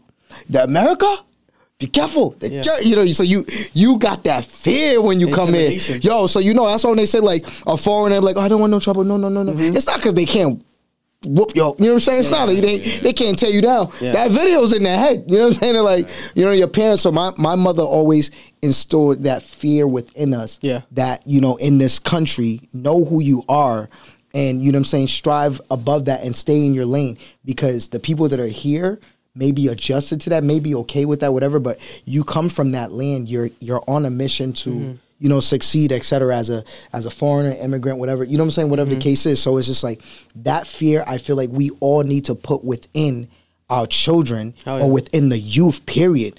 Because I feel like us that live here, like, oh man, the police, or forget, no, put that same fear in them. 100%. You know what I'm saying? Because when we all have that fear, we have that knowledge, we can move accordingly for our own survival. 100%. And shout out to, speaking of Liberia, shout out to our Liberian brother, also Quiddy Pay, which we had in here. He was talking about his parents as well. The famous, he's an NFL player, so he plays for Indianapolis Colts from Rhode Island, Quiddy Pay. So his mother and like them surviving and going through that whole the Liberian War and everything. I was in that war, Man. April 6th war. So and we can even get into that. So for those who don't know, this gentleman sitting to the right of me. So who is Ivan Brooks? Ivan Brooks. So when you were young, at what age did you actually experience this actual coming to America, being a refugee from actually another country, which is Liberia? So basically, April 6, 1996, I'll never forget, I was in school in New York. In Liberia, Monrovia, which is the capital. And imagine you're in school, you're learning, right? Everything's going on, you're chilling with your friends, y'all in the yard. And we heard someone screaming from outside the gate, Because my mother, when growing up, my mother was one of those parents. She was like, I'm gonna do what I got to do to make sure my son is, in good schools, etc. So it was in like almost like a private school type vibe. And we hear down the street, the rebels are coming. The rebels are, meaning like the soldiers are coming. Wow. So they're like, it's almost like you're on Broad Street and someone's saying they're downtown Providence. So, but they're running. They're like Yeah, they're dipping, running. like coming in. They're running past the school, and they're like, the rebels are coming. So they just dipping. Yeah. So somebody heard it outside the gate of the school I was in, and they started knocking on the gate, and they alerted the school. So people, all the parents, so of course, people that got money, the rich, wealthy people, a little financially stable, they started picking up their kids, whatever. And I Yeah. remember my mother was working downtown, so she didn't have the time to, come get me, whatever. So one of my neighbors, her family had money, so they sent the houseboy to come pick her up in a pickup truck. Wow. So I jumped in, and when I jumped in, they told us to duck. And as we're going, we went through like a back road, but on top of the road, Yeah. you could see the rebels transitioning towards where we was at. Yeah. Like shooting, going crazy. So we went back to my neighborhood. We literally packed up. You packed up your whole, literally, like it's like you pack up your whole, whatever you can carry. Yeah. So your whole block, basically. If you live on like, for example, if you live on Elmwood, right? Everyone on Elmwood, everybody's packing their houses up, like their clothes, whatever. And you guys get on the main road, like how you see in Blood Diamond. Blood Diamond. Yeah, when Yeah, you Blood see them Diamond. on this long road with their belongings transitioning, there's a checkpoint, so you had to go through that. So we're all walking, trying to get out of there. We didn't have enough time to get out of there. The rebels come, they knock the door, they go in the house. If you're pretty, they pulling you out.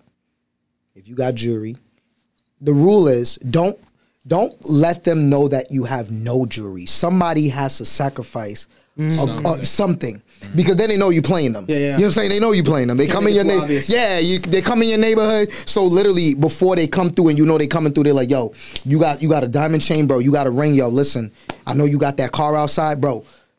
Come on. For the gang, like, what's up, please? You know what I'm saying? Like, for the crew, like, the family, the community, can you sacrifice that? So they come in the house. I remember we was all in the house, and, because remember, I just came from school. Yeah. So we're in the house, and they was like, yo, yeah, you got the watch, this, that, and the next. They took it. They took the car, whatever.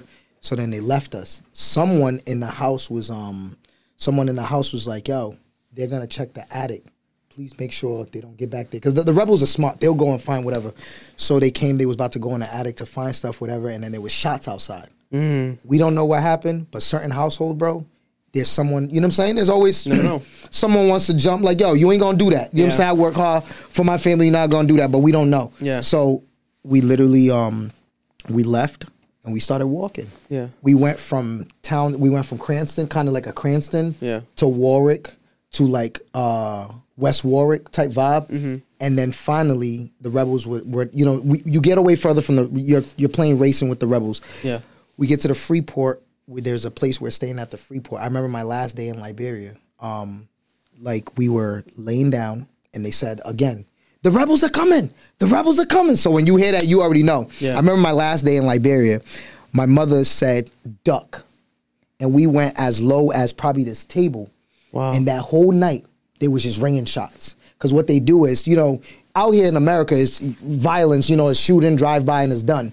When rebels come in your town, Yeah. they trying to prove a point. The whole point of the Civil War is you're proving you're powerful enough so the people can respect you and show that whoever's in power. Try to scare them. You know what I'm saying? Like yo, if I could do this man in power, you don't need him. So basically, like they went crazy, spraying all night, and we literally, if I lifted my head any higher, you hear it ringing throughout. They're just crazy. going spraying every house. Morning time comes, we heard they're gone. We get up. There's a ship leaving Liberia. Yeah. This ship is leaving. The rebels have to catch this ship before. If not, they feel defeated. Yeah. I got to catch this shit before y'all leave. If y'all leave, that makes me look like a punk. That makes my squad look like we ain't here to really torture, because now y'all escaping. Yeah. Nobody's escaping. Y'all going to either die or sit here and know like we in control. You know what I'm saying? So before that ship could leave, they're throwing people on the ship. Throwing. Because they were sneaky first. The ship is at night. People was docking. Morning time come. The rebels know the ship is about. So now you just throwing people. I was thrown. I remember I reached my last grip and I got on it. and they pulled me up, and I got on the ship, and they cut it. They left, and the rebels came, sprayed the whole place. Damn. We was in the ocean for 10 days. Wow. 10 days. BBC tried to find us. The rebels threatened any African countries that was around. They threatened. They said, if you host them, we're coming for y'all. So Ivory Coast, Sierra Leone, all those type of places. Yeah. They was like, if you know what I'm saying? Some countries like, we don't want no smoke. Sorry. So we was lost on in the ocean for like 10 days. It was sinking too. Wow. So people like, we drinking the water, you know, whatever supplies. So then I remember, I think it was Ivory Coast. That's why to this day when I hear Ivory Coast, I'm like, yo, you know what I'm saying? Those are good people. So Ivory Coast at one point was like, we'll host y'all, but it's women and kids only. Wow. So we got off. I don't remember if it was days or for a week they hosted us. But when the rebels started coming towards them, they was like, yo, listen. I'll let you go. We did our best, you know what I'm saying? Our government, we ain't trying to, you know what I mean? Because they're really close to us in a sense. So they let us on. They was like, all right, go back on, whatever. So we was lost at sea. And then Ghana said, yo, we want all the smoke. Bring it. You know what I'm saying? Shout out Ghana. Ghana was I respect any of my Ghanaians out there. You know, Ghana was a country that, because when growing up, you know, in Liberia, all you knew was like the war, you know, survival, whatever. So Ghana was the first land I got on, and I seen news reporters, you know what I'm saying? Like the Weather Channel and all that beautiful. I was like, wow, I felt like heaven, paradise. When I was in Liberia, I used to think, you know, like America or whatever else great lands was in the sky. Yeah. You know what I'm saying? And in Ghana, and Ghana had that. I'm like, wow, Ghana's a beautiful place. So, you know what I'm saying? I'm like, I'm happy. I'm looking around you. So I love Ghana. So Ghana said they will host us. There's actually a video on YouTube. I just found it recently. It shows us on docking the ship. It's called the Bob Challenge. If you YouTube it, the Bob Challenge boat, releasing Liberian refugees. It's on YouTube. Bob Challenge. I think, Bob Challenge. It's on YouTube. You actually see us. You don't see me, but you see us on docking in Ghana, and we got put in a truck, and we transitioned to a refugee camp they had ready for us. So that's where my family and I stayed for 2 years on the refugee camp. It's a ship, the Liberian. Oh, Chalet? Chalet. Bob. No. So let me see. Yeah, you could put him. Bob Challenge. So at what age were you facing all this again? This is around 9, 10, because I remember I left Ghana to come to America at age 11. Yeah. If I'm not mistaken, 11. Wow. So it was right around that time. The Bob Challenge ship. That's incredible. Yep, there it is. Okay. This is it's so crazy I can actually find it. This is an actual video of when, this is the ship. Look how many people's on there. That's how many of us had to literally jump on that ship from Liberia. That's us right there. Wow. We were stuck on there for, literally, and we were in the ocean, bro. Like, I was in that mix. Me and my family was in, people were dying. They were throwing people overboard. And I was literally in that mix. And Ghana finally was like, yo, we'll let y'all come. And they took all of us on there. They had the Ghanaian, you see the Ghanaian people, they were ready. The military was ready. They was like, we gonna take y'all. These were like the certain generals, you know what I'm saying? That literally, like, this is all of us. Hungry for days. Kids are sick. God bless. Yeah, so this was us. This is like real. I came from this, but I was on this. And people were sick, dehydrating. Like, people were like literally dying didn't even know that they allowed us to dock. So people were like dying. My mother was sick downstairs. Wow. My mother was currently on her deathbed, you know. Yeah. God bless her. She's still alive. Yeah. You know what I'm saying? Like, and they literally was like, yo, come up. Wow. They brought him up. And as soon as they brought him up, the Ghanaian people were able to help us. It's crazy that I have visual of it for y'all to see what I'm saying. That's crazy. But yeah, so they put us on the boat, whatever, and off the boat. And we that's what she left the country with. So some people left the country with a few things. So they were able to help us with supplies. Like, some of them had their marketplaces. So they were able to bring food. So they would help us. So basically when we arrived, this is what it was. We went on a camp for 2 years. We was on a camp. Wow. So my grandmother in New York, she had already lived there. So I guess the American government had reached out, was like, listen, we know what's going on. If you have any relative in Liberia that's on the camp in, you know, Ghana, whatever the case is, request for them. Yeah. You know what I'm saying? Yeah. So my grandmother, that's the ID cards, whatever. So they Salvation Army. Yeah. So my grandmother, that's how I knew about Salvation Army at a young age. You know what I'm saying? You see how they're scanning because they're trying to make sure you're not a rebel. Wow. because everybody was escaping. So rebels could have been on there, you know, like trying to, you know what I'm saying, do Like their thing some spy too. show. Yeah, you know what I'm Spy saying, some op. You know what I mean? Yeah. So they had to check everything. Some of us got buses. I got put on there. There was so many of us. They started calling little trucks, like wooden trucks. I was on a wooden truck, and you Wow. could see through the peephole. That's why when I watch all these movies or like certain things, it's like, but yeah, we got on this thing and we was on the camp for 2 years, and then they ended up sending us to, we went to New York, JFK. Wow. I landed in New York, and then basically after that, honestly, bro, like it was over from there. Families were like, oh, I'm going to Georgia, I'm going to Minnesota. That's why I knew where most of the Liberian culture were, you know what I'm saying? Like, people went to Minnesota, people went to Atlanta. That's where they migrated Yeah, to. migrated to different places. Those were the key places. Yeah. And me and my mom, and I'm just like, where are we going? You know what I'm saying? I'm like, and I tasted fried chicken and fries for the first time on the plane coming to like the real, Wow. you know what I'm saying? I was like, oh, this is, you know what I'm saying? This is different. You know what I'm saying? So I was like, yo, this is fire. So yeah, we landed, and literally like I was in, and we was in New York. Yeah. My first culture shock was put your seatbelt on. Put your seatbelt on. My mother, you know, my brother's father, you know, he literally was like, because he was already here, he had came too. Okay. And he's like, put your seatbelt on. I was like, for what? Why I put this? What seatbelt? I'm asking, I'm like, what is seatbelt called? You know, he's like, that thing right there. You know, Africa, you wild, you chilling. You know what I'm saying? You ain't putting seatbelt. You know, Yeah. you outside. It's a So whole different- yeah, it's a whole nother world. Yeah. And he's like, because the police. I'm like, police in Africa, the military. You know what I'm saying? The ECOMOS, we call them. They got more power than the cops back in the day. Now, you know, Yeah, it's different more now. established. So when he said I'm like, whatever. He's like, no, in America, the cops is the goon. Like, Yeah. that's what you gotta watch out for. Yeah. So and I remember that video I Yeah, watched. yeah. America. So I watched that little Kumbaya video. I was like, oh yeah, that's right. So I started true. putting it on, whatever. So yeah, so in the cold air definitely hit me. It is true. When Oh, you- yeah, sure. yeah, when you know, you in Africa, you know what I'm saying? When yeah. you experience America cold, it's definitely different. But yeah, man, so transitioning from that, it definitely made me who I am. Like, you know what I'm saying? 100%. I would imagine. So that's why my hunger and everything that I am now, transitioning from there, my mother being a single mother, transitioning from us in New York, who was in the Bronx, and we went to White Plains, you know, and people are like, how do you talk like this? And some people that are from Liberia still have like the accent, like, hey, how you doing? Or they're like, how do you Yeah. change? Yeah, a lot of my friends I do. was always different. You know what I'm saying? I was like, when I was in Africa, you know, I used to mimic a lot. If I had the code, it sounded like you spoke Cerise, is what we call like Cerise. Like, oh, you speak Cerise. So every time I caught the code, I used to be happy to catch the code because I would sound like I was American. For some reason, kind of creepy is weird, right? So when I got in White Plains, New York, everybody was like very like suburban, like totally like, oh my God. Like, and that was like, I was like, yo, I'm in heaven.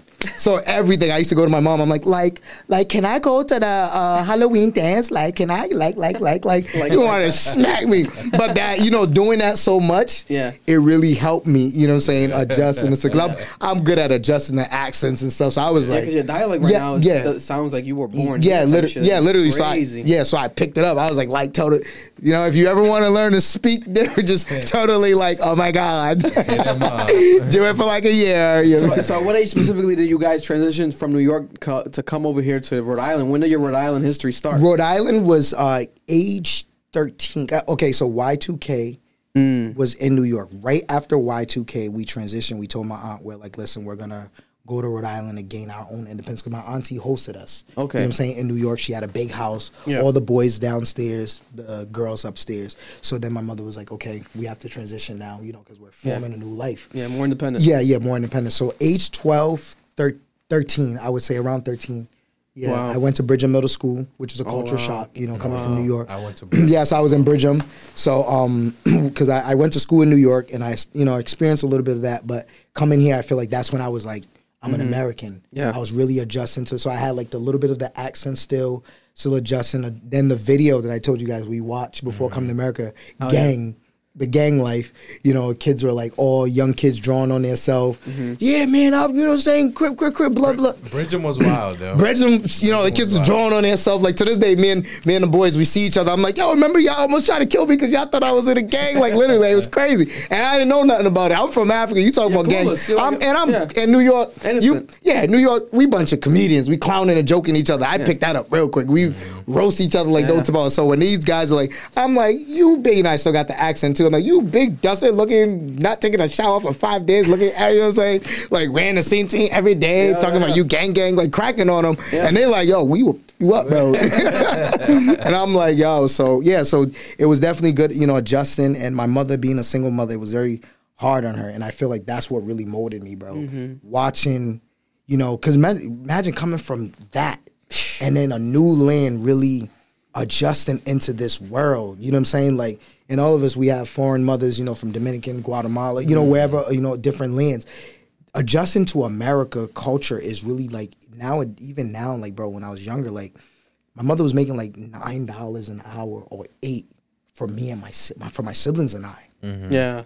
I'm like, how did you survive? That shit makes no sense. I remember when I was older, I was making $15 an hour, and I was like complaining. Yeah. I'm like, I never have him. Like, my mom was like, what bills you got to pay? You making $15 an hour? What are you buying me? Like, you know, she's like, what are you buying me? You talking about you making 15? You know what I used to? And then that's when she slipped up and straight up told me, she's like, I used to make $9 an hour. And I'm like, 9? That's crazy. You know, I'm looking at her trying to roast her, like, what you was about? Like, wait, hold on. I'm like, no, you wasn't. You was taking care of us with $9 an hour. That's crazy. Making a cookie stretch, like they say. You making that cookie stretch. That's incredible. And then now transitioning to what was your, you know, you went through so much at a young age. You saw so much, and it's made you the man that you are right now. But even now, you wear so many hats. But did you have one set passion that led you to maybe your first, you know, thing that you did when it comes to yourself, now who you are as an entrepreneur, as a young kid? Do you have that one thing? Yeah, it was music. Music, Yeah, really? So it started with music saved my life. Really? So when I came from Liberia, after all of that, PTSD does exist. 100%. It does. 100%. I didn't even know what that was. Like, I find out all these cool words now. I'm like, if you were to diagnose me with a lot of, you probably, you know, I don't, you know, America has a name for a lot of things. Oh, no, they got drug for everything too. Yeah, you know what I'm saying? It's like, my mother always makes fun of that too. Like, but like legit, like, bro, PTSD, I used to have nightmares every night when I came, like war dreams, like literally, I had PTSD. Like I would go about my regular life. I would come home, go to sleep. I would cry to sleep, wake up, and I'll go to school and just smile, laugh. But I literally, PTSD was from living in New York. Like, I literally used to shake, bro. Like, I went through it for years. Nobody knew. And I've always been, you know, I say, hey, check on your happy friend. I'm always that person, bro. Yeah. But like the things I went through coming, you know, and being, I was the dad to my siblings. You know what I'm saying? Yeah. Like when we got How many here. of them were in total? So it's my brother, Burnell, Blaze, and then Brianna. And Brianna wasn't born at the time, so it was just the 2 boys. Wow. You know what I'm saying? So like literally, I had to be the man for them, cook, clean, while my mother was working these shifts. Yeah. You know, and literally like that PTSD was everything. So I remember one time in New York, I was in the basement. It was an old school recorder, and I picked it up, and I sounded like, you know, with the accent. Imagine trying to sing with an accent. I'm like, hello, me, you know what I'm saying? Like literally, but that was my escape. I would go in this little room in White Plains in the basement, and I just had it, and I remember I called this one girl, and I always tell her, so I called her, I'm like, can I sing for you? And she was like, if you ever in your life call me and do that again, I'll have my brother beat you up. I was like, that was like a motivation for me. I was like, I'm doing something. So I kept practicing over and over.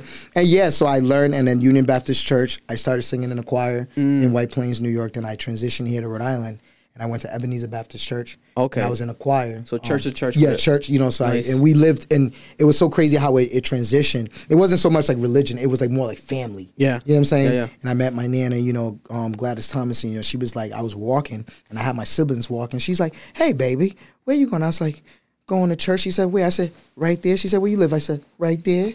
And then she's like, got in the church. I was like, you guys have a choir? You know what I'm saying? She's like, yeah, we do. And I joined the choir, and I just kept, and there was a room, there was a piano.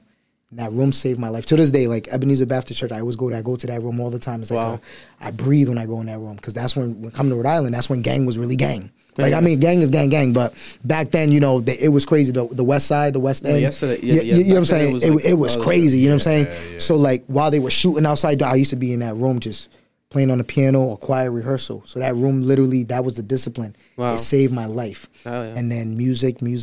I got in high school. I went to, from Bridgham, I went to Health and Science, but at the time we were in the Fogarty building downtown. Yeah, it used to be, the strip club was next door. They got a hotel there now. There was a McDonald's. There was a McDonald's in the strip club. They got a hotel there now, like right next to the Yeah, literally. It's crazy how things change. Like, Yeah, literally down that whole area. It's like we were in that focus. We didn't have a high school for us. That's when they started building new, innovative high schools, etc. Transitions Yeah. and shit, yep. So the strip club was next door. We was there, but I remember Raphael, a whole bunch of my peoples. We used to, we used to do freestyle Fridays. We just started, I used to just sing, and I just started singing. And I was like, yo, I like this. Like, you know what I'm saying? I was down there, and I think that's when musically I was like, yo, I want to be an artist. yeah. You know what I'm saying? It's helping me. I didn't turn to nothing. I didn't like being in the streets. You know what I'm saying? My mother put that fear in me, so I didn't like being out there. So I literally was just like, I was on a tour bus downtown, right in front of the Biltmore, and I think that's when Solange, she was on a tour bus. This is like, and this guy, I remember this guy named Jamaica. He was on there. He had one of his assistant. He walked from downtown Providence in the rain with me, and I feel like this is where it did it for me. He walked in the rain with me from downtown, from the tour bus, all the way from downtown to Cranston Street, and we knocked. Yeah, literally, bro, in the rain, and that moment literally sticks with me to this day. And that's why I'm like, the path I'm on, I'm bound to succeed. Like there's no, you can't tell me different. Walk, and he knocked my mom's door. He's like, just to tell my mom this, he said, your son, there's something about your son. He's going to be someone one day, and this talent that he has, he's sung for us, auditioned for us on a tour bus. We would like to do this and do that with him and for him, whatever, but your son is gifted. We just want to let you know that. Yeah. We'll try our best to stay in touch, but I had to come and tell you, if you don't know, that, so it's a gift, whatever. And he walked back. Wow. And that moment stuck with me. And from that moment, I was like, okay, bro, I don't. I thought he was walking you to get a ride back. Or No, bro. He literally walked with me, like, you know what I'm saying? Because I told him, he's like, take the bus. I'm like, no, bro, we gon'. Because all I know, as a young man, back then we walking, bro. Back then walking was the thing, bus. Yeah. So yeah, and from that moment, it was a journey for me, bro. Like from the high school singing with each other, and then then talent shows started happening in the community, Southside Rec, Davy Lopes, all these things started going on. And I just really was like, I was pursuing that. I was like, okay. Wow. Yeah, so that was what really saved my life. Music was what my foundation was. And what would you categorize your genre fully as right now, or do you have a genre? I, growing up in the church, I was a church singer. So, then shout out Justin Grams, the Grams family, Mel and all of them. Justin discovered me in that process. Some girl, Cassidy, and she was like, there's this kid. He's on the West End. He could sing, right? Mm-hmm. And Justin found me. Again, it was another creepy moment. He's like, yo, I want to meet him. And we was at, what's the pool on Federer Hill? Is it Zookolos? Zookolos? Yeah, Zookolos, right? Zookolos. Yeah, Yep. So we went there, we was swimming, and then she was like, yo, I want you to meet this producer. I don't know if you know Justin Grams. He produced some records. He's a legend. He's out here. If you look him up. But Justin took me to the mall. He bought me a tee. This is when the tees was baggy. Bought me like a red tee, you know what I'm saying? Bought me a white tee, bought me like the fitted cap. And I was like, yo. Whole outfit. Yeah, the whole outfit. And he had a studio in Pawtucket. Yeah. And he threw me in the studio, and that's when he was like, all right, this is what it is to be from a singer to a recording artist. I was like, oh, wow. It's a whole nother, and I got behind this mic, and I'm like, I'm thinking I'm in the choir. I'm trying to give Sunday's best. He's like, no. The first song was, Girl, I Need a Boricua, but I didn't. I was like, Boricua. All my friends were Spanish at the time, too, but I never could understand, like, Boricua. Yeah. So I made a whole track saying, Girl, I Need a Boricua. And I went back to the school. I was like, yo, during my freestyle Fridays, I'm like, yo, check this out. They was like, yo, it's Boricua. I was like, oh, okay. So, yeah, so for a long time, in that world, I literally was trying to find who I was. Yeah. You know what I'm saying? I never wanted to be put in a box because I knew there was a talent in me. So throughout learning from guerrilla marketing, doing talent shows, posting my face on, back in the days, you have to post like flyers on poles and, you know what I'm saying? Organic shit. Yeah, like, you know what I'm saying? So I used to do that. So everybody knew Ivan Brooks. Because like I said, that was so much of my survival, bro, from being, mind you, this whole time I'm taking care of my siblings. My mom's working. So this music was my survival. That was my me time. Yeah. Like, you know what I'm saying? Like school, I was like the president of my high school for health and science. Like when they built the building for us on Thurbis. You know what I'm saying? But like music was like my thing. So that's all you knew me for. I joined New Force as a dynamic New Force, like a step-in drill team. I was a drummer on that, but I was doing all the talent shows, bro. Then, I got put in the music industry. I started meeting different people, and I was like, what is my sound though? What am I? It's like, nah, you have soul. You're this. Then, meeting people in the industry, you say, sound like this, sound like that, do this. And for years, that's where I was, you know what I'm saying? And I was like, no, I always realized I never wanted to cuss in my songs. I don't know what it was. There was something about like my spirit. I'm like, I don't need to cuss in my song. There's more artistic way to. And to this day, like, none of my records, you hear me swearing in my songs.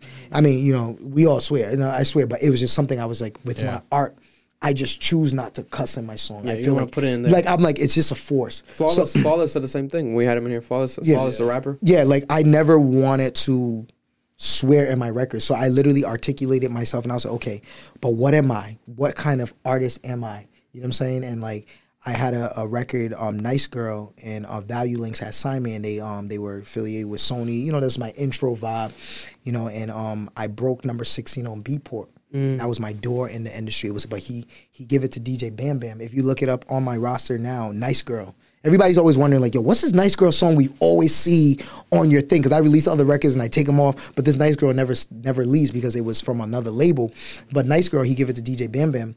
But it wasn't my genre. It was like house music. This is when house music was like ready to do its thing. Yeah. And I was number 16 on Beatport, and it went worldwide. Like, I mean, like, it's like if you ever catch it, it's like on, you know. So, and I was like, well, all right. So my boys in the hood, like, they're blasting it, dun, dun, dun, and I'm like, oh shoot, you know, it's like, yo, you gotta. I'm like, whatever. So it was my intro to get in the industry, and I was like, all right, cool. But I really had to find me, bro. And I was like, you know what, I'm gonna sing about love and life. You know, that's really. Yeah, because every record I've seen you, especially you've posted throughout like the past year and a half of me following your stuff, the newer ones especially, they always seem to be positive like that, love and life. Like, because coming from where I come from, bro, like, I have nothing else to give but, and I always say, I'm the light in the dark room. I'm here to inspire and be inspired. yeah. You know what I'm saying? I love that. And that's where my movement and everything has been birthed from. Yeah. So at what age or what year did the brand, for those who don't know, and a lot of people, especially for Island, definitely know the brand Situated. You have the clothing brand, you know, brand in general because you do events with Situated, but a lot of people know it, especially locally. But for those who don't know it, where and when did it start? Was that something that you attached to your music as merch, or was it something that just happened off of the strength of you wanted to do clothes? Yeah, before anybody kind of like made it a thing about merch, I seen it as like, what do you stand for? Identity. You know, based off who and what you are, what do you really stand for? So in college, like, I had IBMC apparel, and people used to say, what is that? You know, it's a clothing line that I hustled through. I went to URI, shout out University of INTD. Yep. You know, and I did all of that in URI. But I was saying to myself, I was like, yo, this Rhode Island market, you know, everybody has crews. Everybody has cliques. Everybody has cliques. Everybody is like crab in a barrel. Like, you do this, I want to do this, and I'm going to do this to step over you, or I'm going to have my crew that is going to shade, or you're not as important as me. So for a long time, hustling, doing what I was doing, you know, and I was like, I fell into that, bro. I became upset too. I'm like, this person is doing that, you know. And people never want to admit this, but the truth is, bro, we're human beings. The Bible says it. Like, we have that in us. Yeah. You know, some way, somehow, you have to discover that in you and say, why am I disliking this person, or why am I? It's in us naturally, bro. And you find yourself like that. And I myself found myself at one point where I was getting bitter because the love wasn't given to me, wasn't shown. It was given to that person. I was like, yo, that's not what it is. So the rebirth of that was, I went to shout out oh my God, he does poetry nights. Kuji. Don Kuji. Yeah. Shout out to Kuji. So Christian. yo, he basically, and I made a speech at his poetry night before he moved to Atlanta, his going away party.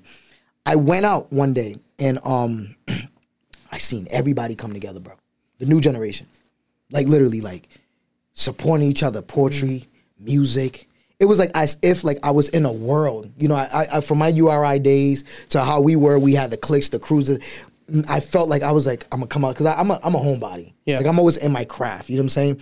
And I was just like, and I came outside that day, and it was a random invite, and I went, and I like random invites too. They always change my life for some reason. So I went there, and bro, and I'm just sitting there, and these young kids are like supporting each other, and I was like, yo, there is hope.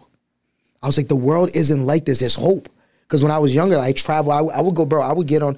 A lot of people knew me for like being like, yo, Ivan Brooks. I hear that name a lot, bro. I was the dude. I worked at Love for All.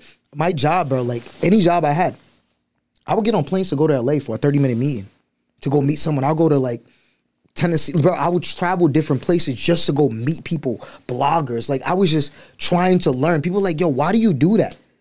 Like, it was preparation for an opportunity I didn't know existed, bro. I was collecting knowledge. Yeah. Like, you know, I'll go walk the red carpet in this place. Like, I remember when TMZ first started, like, I'm in LA, like, I'm like, oh, this is TMZ. Like, I'm learning how the industry worked, bro. And just to fly back, I'll sleep at airports. I was literally living at airports at certain points. Mind you, calling my jobs like, oh, I can't come in type vibe. But I say that to say, I picked up all of that. So when I got back and I seen these guys at this poetry night supporting each other, and I was like, yo, there's hope. There is hope that I can create something. Here, yeah. And I was like, this is my home. Rhode Island is my pillow. Like, you know, people shun on it, like, oh, travel to this place. I traveled there.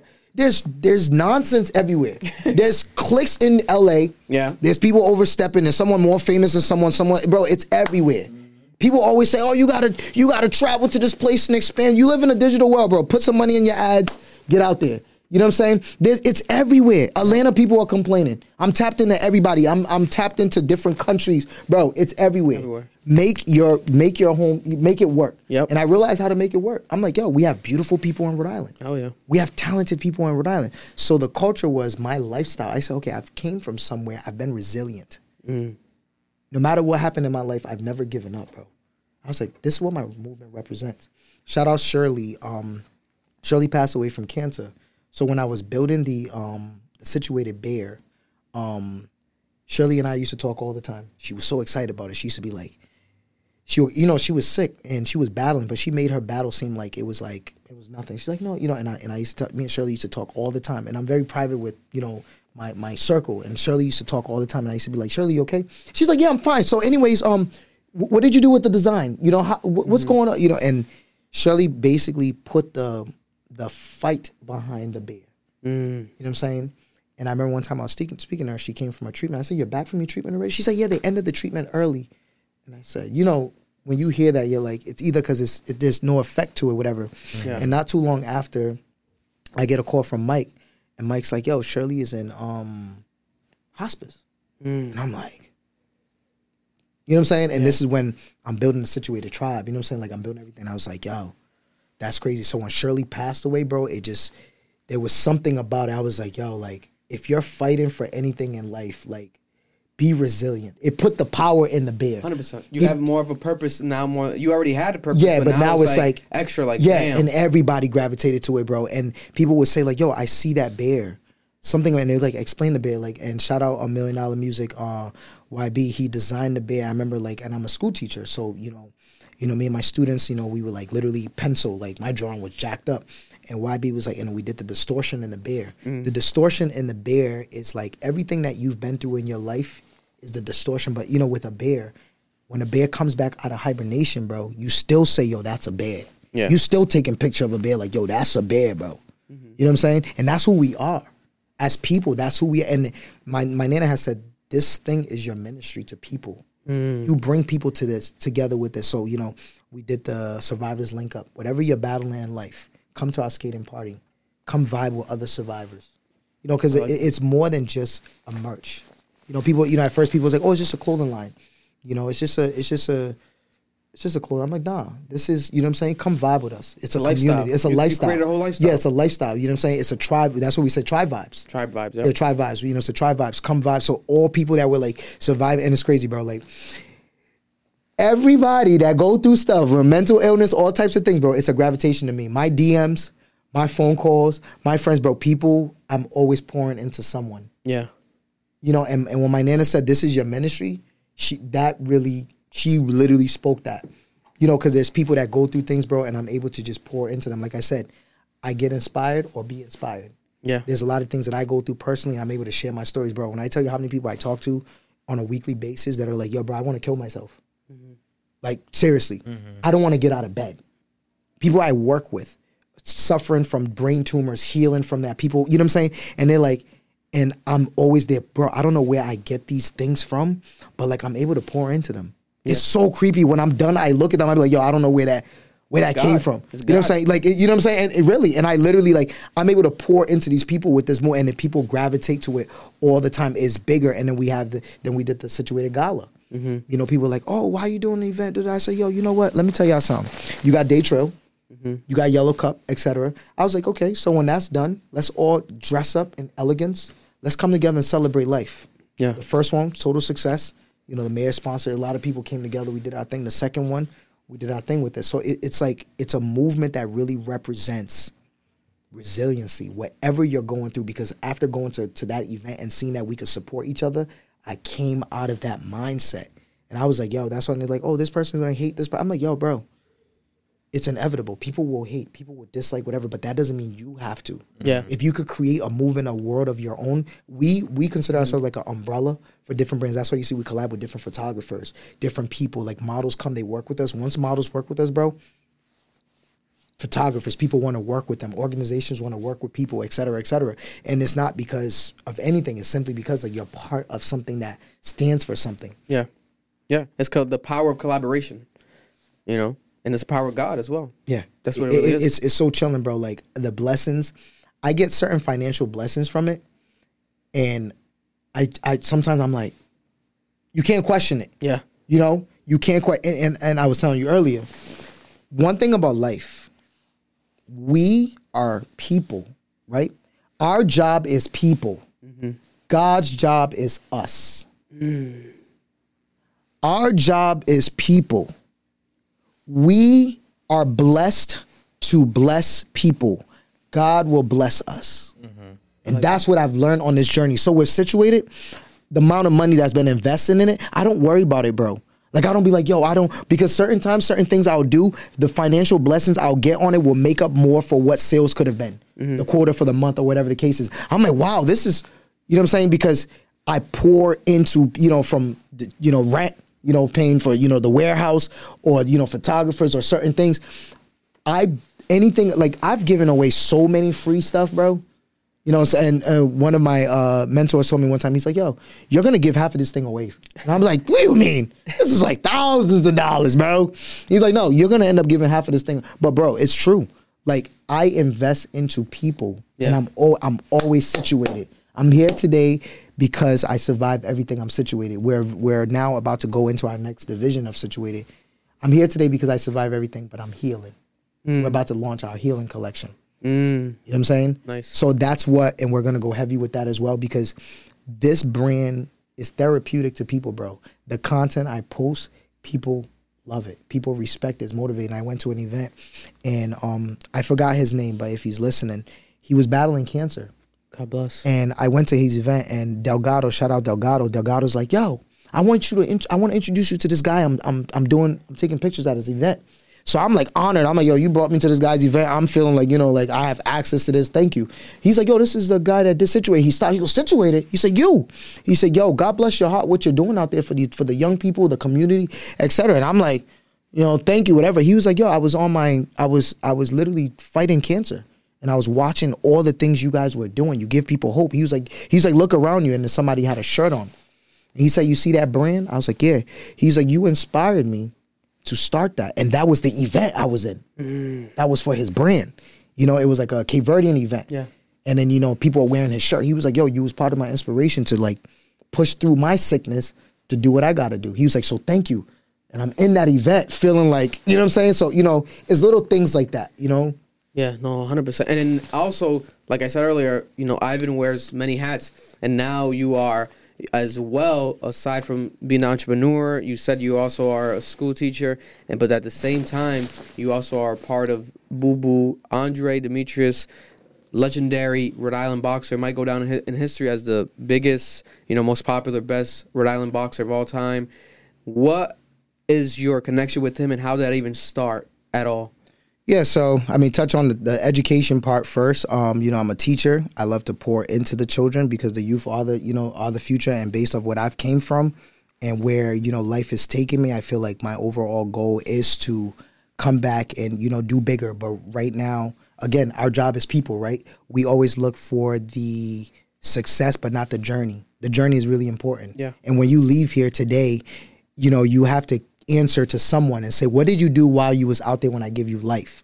And I want to be like, I was pouring into people, you know, and children, being an educator, you know, I pour into them because I know the community they come from, you know, I grew up in it, you know what I'm saying? So I'm able to pour into them in the classroom, inspire them, etc. And we're having a youth day on February 18th, you know, and I want to highlight this day for the youth. You know, it's the kids get sturdy. They do the dance. We're gonna do a dance competition, $1,000 for whoever can get sturdy. So if you have any kids that like to get sturdy or like to get dance, They all do nowadays. yeah, they all get sturdy. So we having a get sturdy competition at John Hope Black History Month. Shout out Brentford, John Hope. We're doing a Black History Month Get Sturdy Youth Day. So Nice. anybody in the city, I don't care what you do, if you want to contribute, face painting, whatever it is, you want to give back to the kids, come through that day. See a youth, tap them on their shoulder, because you don't know what difference you can make in their life. You know what I'm saying? So definitely that education side of me was definitely a major thing. And Boo Boo, you know what I'm saying? Like, I went to health and science, and Boo Boo went to health and science as well. Okay. Same age, same grade. Yeah. So he was going through schools and stuff, but he ended up with us. Yeah. And I don't drink. I don't smoke. Yeah. It was just a personal choice. Me neither, yeah. Yeah, it was a choice that I made. I chose not to do. But my senior year of high school, okay, champ, it's me again, mister. It's me again. Boo Boo was like, yo, we outside. I was like, and I was one of those kids, like I said, I went home. I took care of my siblings. Then nobody in school knew what I really did. Yeah. But, I never was in the mix. I was never in the streets. I was always, he always says, Ivan was one of those kids, school's over, grab his backpack, and he's out. Yeah. 'Cause I knew it was out there. You know what I'm saying? Yeah. My friends was dying left to right, whatever. So I already knew, and it was crazy back then. Like, street, bro, they were, we were losing friends. Yeah. Like, the era I grew up in was crazy, yeah. bro. It was crazy. Like, every week my boys were dying. Yeah. Like, I remember going to my final funeral, my boy Arrow, R.I.P. Arrow. I remember Arrow's funeral, bro. We were walking from the church to the graveyard. I was right next to each other, and I choked up, and I couldn't even cry no more. I was like numb. Like, I felt like it was like my last tear, and that's when I knew it was real. I'm like, I can't even cry. Crazy. I was like, yo. So, you know what I'm saying? So, coming out of that, you know what I'm saying? Senior year, Boo Boo was like, yo. It was like the last day. Boo Boo was like, yo, come on. You gonna hang out with us today, my man. Come on. Go out with a bang. Come out. You know what I'm saying? So I was like, all right, you know what? Whatever. So the Bugatti, the Dominican rum. Yep. Let me tell you, y'all. I'm from Africa. I know about Guinness. I know about Heineken. That's what I know about liquor. Okay? I wasn't really tapped in like that. You could see my innocence, whatever. Yeah. So they're getting nice on Bugatti. And I'm literally like, okay. Was it regular style or no, the real, whatever the realest of the realest, right? You know what I'm saying? They had a little puppy and got a little whatever. So, bro, he's like, yo, here's the Bugatti, whatever. So, bro, I literally took that joint. They talking about chase us. What do you mean chase us? Heineken. You know what I'm saying? Straight to the head. I'm thinking Heineken and Guinness. I'm thinking that's what. I'm not hip to the Ciroc. I'm not hip to none of that. So I'm thinking this is a Heineken, Ciroc, Corona. Drink it. So they're pouring the Pepsi, pouring it. They're chasing it, mixing it up. I'm like, you punk niggas. Literally, I'm like, what type of solidity, bro? I straight took that. Straight took it. And I was tore up from the floor up, boy. Woo! I was lit. I used to think people getting drunk was fake. I used to be like, oh, they're faking. Yeah. Bro, I was drunk. I remember going to shout out my boy Jose. I went to my boy Jose's crib, and his mother had a cross in the crib. And he's like, yo, my mother, she's a real spiritual woman, man. When we get in here, you better, and mind you, I'm already drunk. So I'm like, oh, I get to the house. She's like, oh, hallelujah, Jesus. You know, she's hugging us. I love you. I say, I love you. And he warned me. He was like, bro, I will crack your chest, bro, if you come up. I need a crib to live in. We about to graduate high school. You ain't about to do this. I'm not getting kicked out. So I was like, last minute. Literally. So I'm like, yo, you know what? Cool. I get there as soon as I say, I go. She goes, hallelujah, Jesus. I say, hello. He's like, thank you, God. Amen. I hugged her. And I went, he goes, my boy's tired. She goes, oh, no, right there, couch. Bro, I went on that couch. He's talking to me. It's like, come on. Gone. Blacked out. Fainted. Damn. It wasn't even a nap, bro. I fainted. Woke up. I was like, yo. Got in the car. We're out again, bro. Like the whole senior day. It's like the senior final bunking day. Yeah. We're drunk, whatever. So Boo was like laughing. He's like, and then, he's off. He's gone. He got his, because, Boo was outside. He had his peoples. So they're gone. So now these guys are stuck babysitting me. Yeah. So I met, that's when me and Boo really that's our first connection. That was our first, like, I would say, like, real, because, throughout high school, we was all, shout out Brittany, Hank, Daryl, we used to all cracking jokes. But, like, that was when me and Boo really was like, Yeah. You know, we had that was like one of our real good moments. You know what I'm saying? Yeah. And then throughout the years, obviously, you know what I'm saying, we boys community, he's doing his thing, you know, going to the Olympics. You know, I'm in the real world trying to survive college, Yeah. blah, blah. So, yeah, throughout times, and we slowly started reconnecting. He started seeing, you know, we're watching each other's status, watching, like, you know, getting closer. And then we're situated and everything I've been doing, I'm great at branding, marketing, Yeah. and just how I move, you He know. always wearing situations. Yeah, you know what I'm saying? So he's like, I remember one time, you know, Boo was like, yo, and, you know, he's like, yo, man, like, I like what you do. You know what I'm saying? I'm like, bro, you out here, you a whole celebrity. I told her, I was like, bro, you a whole celebrity. Yeah. And his energy, like when we travel around the world and we go to Africa, Portugal, whatever, him, you know, we like, his spirit, like I really like, yo, people don't know this about him. And I got to tell the world this, bro. Like, that man is a walking sacrifice, bro. He sacrifices for his family and everyone around him. Bro, I've watched him shed weight. I've watched him literally, like, his training. You go to his training, bro, when he's training for those fights, even though those fights might last 2 rounds, 3 rounds, bro, he really sacrifices, bro. He will be in a ring with like 5 different weights for training. Yeah. The fast one, the heavy hitting one, he's taking it so he could feed and provide. You talk to him, bro, like you're around him, he wants to help you do good. He wants to help you do, bro. He like, his soul is really, and I gravitated to that because that's me. Yeah, yeah. You know what I'm saying? Like, that's me. Like, Tribe boo, vibes. yeah, tribe vibe. Like, yo, he really is a person. He wants to see you win. And I was like, yo, you're a star. You're not getting these fights. This boxing world, social media, you know, like, you have the team you have, etc. I was like, bro, I got a set of skills. You know what I'm saying? Generally, I have a set of skills, bro. Like, I want to see you win. Just how people come in my life and bless me, you know, I was like, yo, I want to see you win, bro. Yeah. You know what I'm saying? I was like, yo, whatever I can do, whatever set of skills. And bro, like I'm telling you, God has blessed me with so many gifts. There's certain things that I do, that I come across, that I don't even know where it comes. I keep saying this, but it's God. Yeah. You know what I'm saying? He has prepared me in this world to really, but like there's certain skills that come out of me and certain things that I know how to do. Yeah. Quality is one. Yeah. And I was like, bro, and I have my team, my situated team. I was like, yo, bro, from the photographers, from this, from that, planning this, that, and the next, your culture, you know, the narrative. I'm like, yo, we gonna go to Cape Verde. We gonna do this, like, you know, let's travel the world. Let's go to Portugal. Let's, you know, all this. So it's like literally, and I'm just like, anything that my skill is there for, bro, like I'm there. Now, when you see his brand, you know, his brand from what it was back then, you know, he has great people around him, but everybody has a role to play.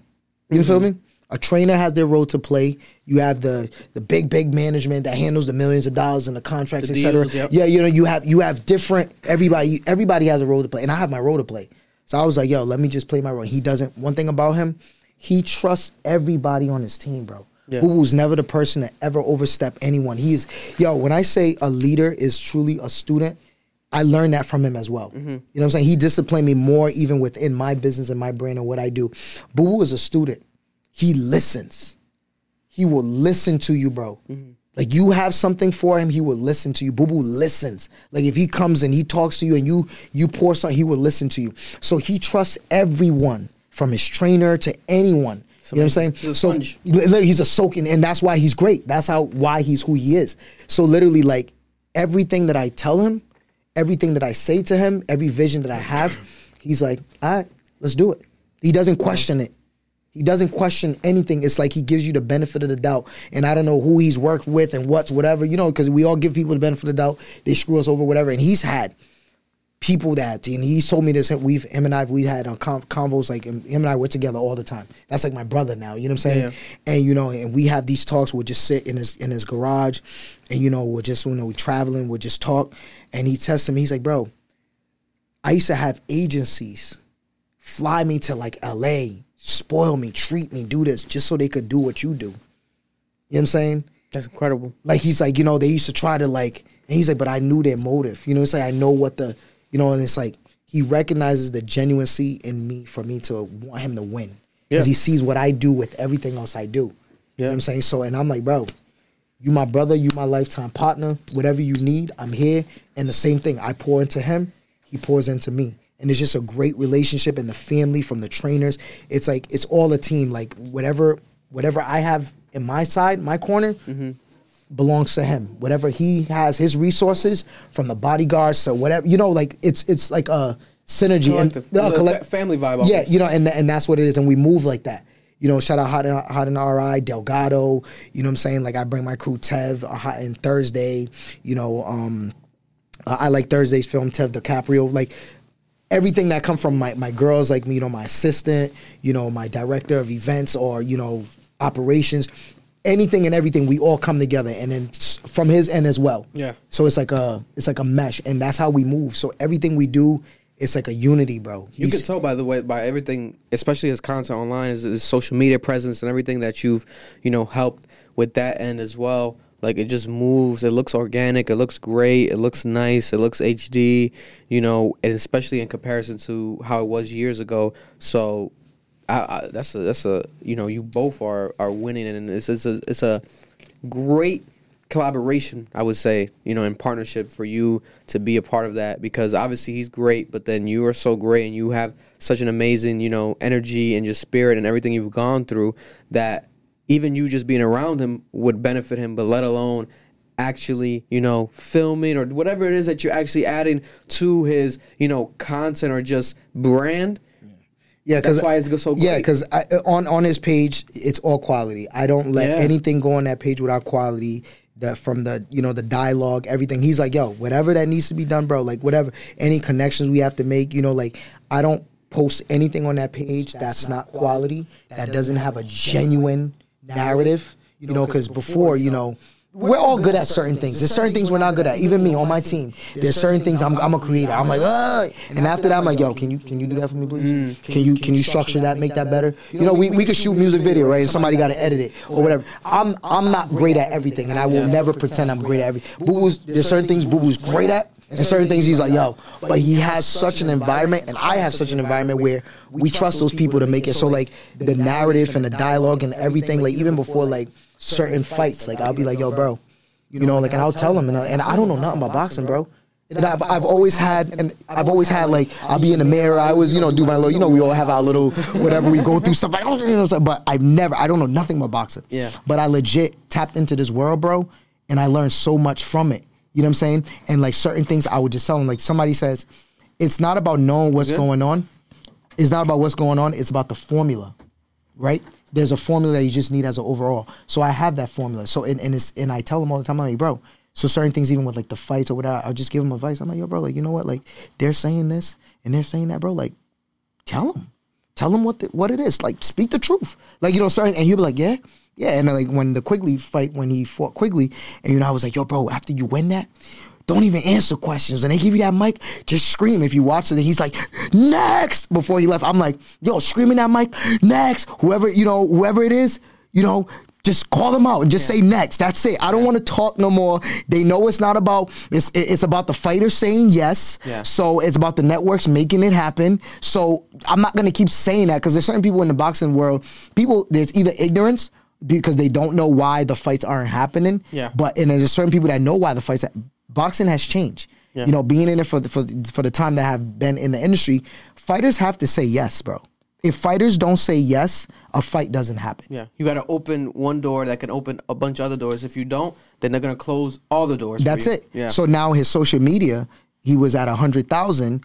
Me coming on board, etc. He's growing and growing. I don't know. Half a mil. Yeah, $500,000. Like he's like, I don't even know what's the most recent one, but he's going up. Yeah. It's the value of who and what he is. I'm like, bro, I celebrate it to this day. I be calling him, I'm like, bro, woo! When he won, and he said, after he won in that video, and I put the sound effect in the back, and he's like, it's me again. Yeah. And another one, and he's like, whatever, and he had the cut on him, the Band-Aid. Yeah. He was leaving the hotel room. He was leaving his room, and he was going back downstairs. We was about to go have pizza. I said, yo, just for a second.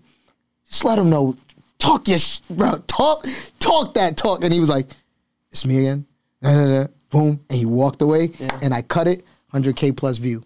Yeah, people love that because it's creating, authentic. It's creating that authentic character, you know, because it goes back to the most generic thing that people can relate it to, especially when it comes to sports, is like wrestling, where you love these wrestlers, and it's like they're all skilled. Everyone knows that they're skilled, but what else is it about them that you like? It's not the skill, it's the branding. Every wrestler had a branding Right. behind it. Undertaker would come out of a casket. Everyone had the branding, or some of them might have a catchphrase, a signature move. The Kurt Angle with the Kurt Angle lock. Bobby Lashley would just come out and he'll highlight his biceps and like his shoulder, his extreme. So everyone has that, so that's what would make them get more fights. That's what would make them get more merch sales, more branding awareness, more fan investment. So slight things, even him doing that, the branding of it's me again, the catchphrases and you capturing those moments and posting them, that's what's going to take him to that higher level. And those videos and those clips, even though they're short, they're on Instagram, those are going to live on forever as well. And I'm getting feedbacks, and a lot of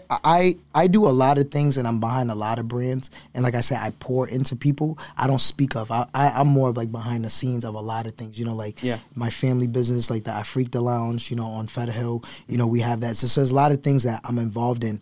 But one of the major things that I realized too is like I don't tell people I'm behind that.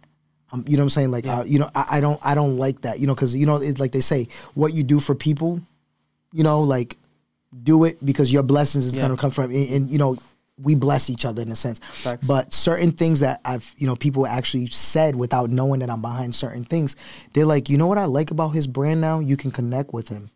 You get to see him. You see, and that's why, you know, anything I catch him. Yeah. Like, I catch, like, your lifestyle, like, you know, when the state honored him, I was like, all right, we're going to get the governor. I'm going to, you know, shout out, you know, Enrique. Enrique Was like, yo, Ivan, you know, let's set us so me and Enrique, we got together. I was like, all right, this is what we're going to do.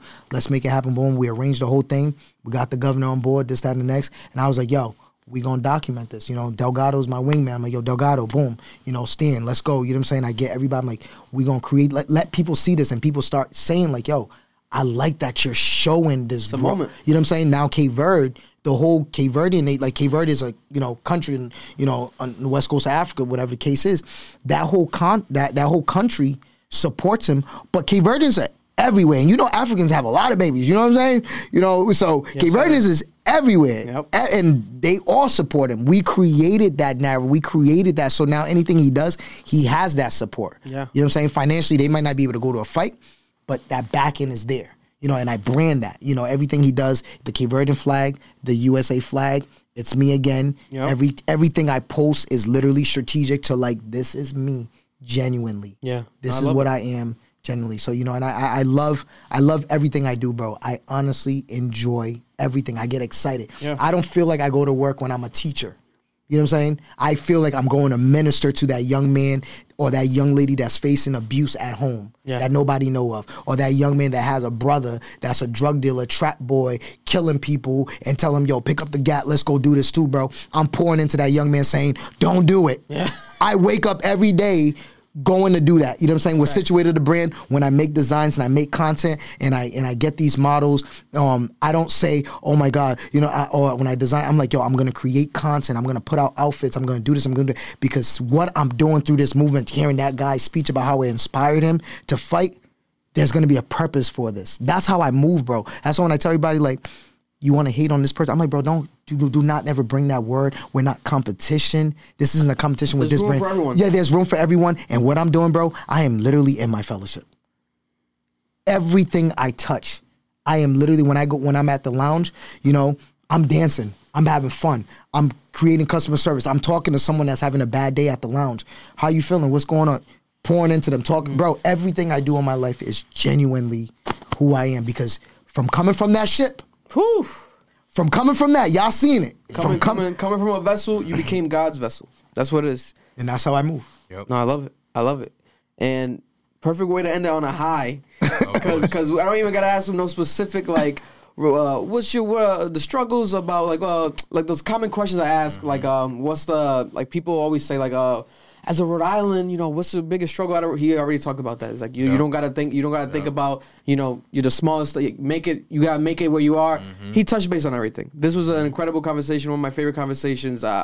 Big facts. I loved your energy, you know, and again, just remind the people, for those who haven't, you know, caught it yet, where can they find you? What is your entire, you know, if they want to reach out to Ivan Brooks, or they want to maybe get in touch with any of your other things, even shout out the brands and like the names for the brands as well. So first and foremost, the foundation of what I am, the music. Music is that's people say what makes you happy. Music is what makes me happy. When I'm in the studio creating, that's my happiness. So I've been on this musical journey for years.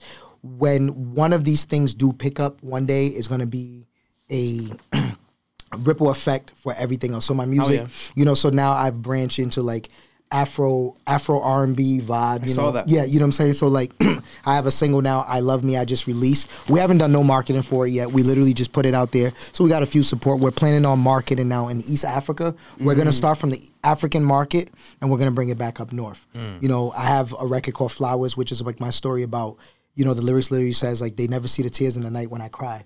You know what I'm saying? Please, life, respectfully, please hand me my flowers.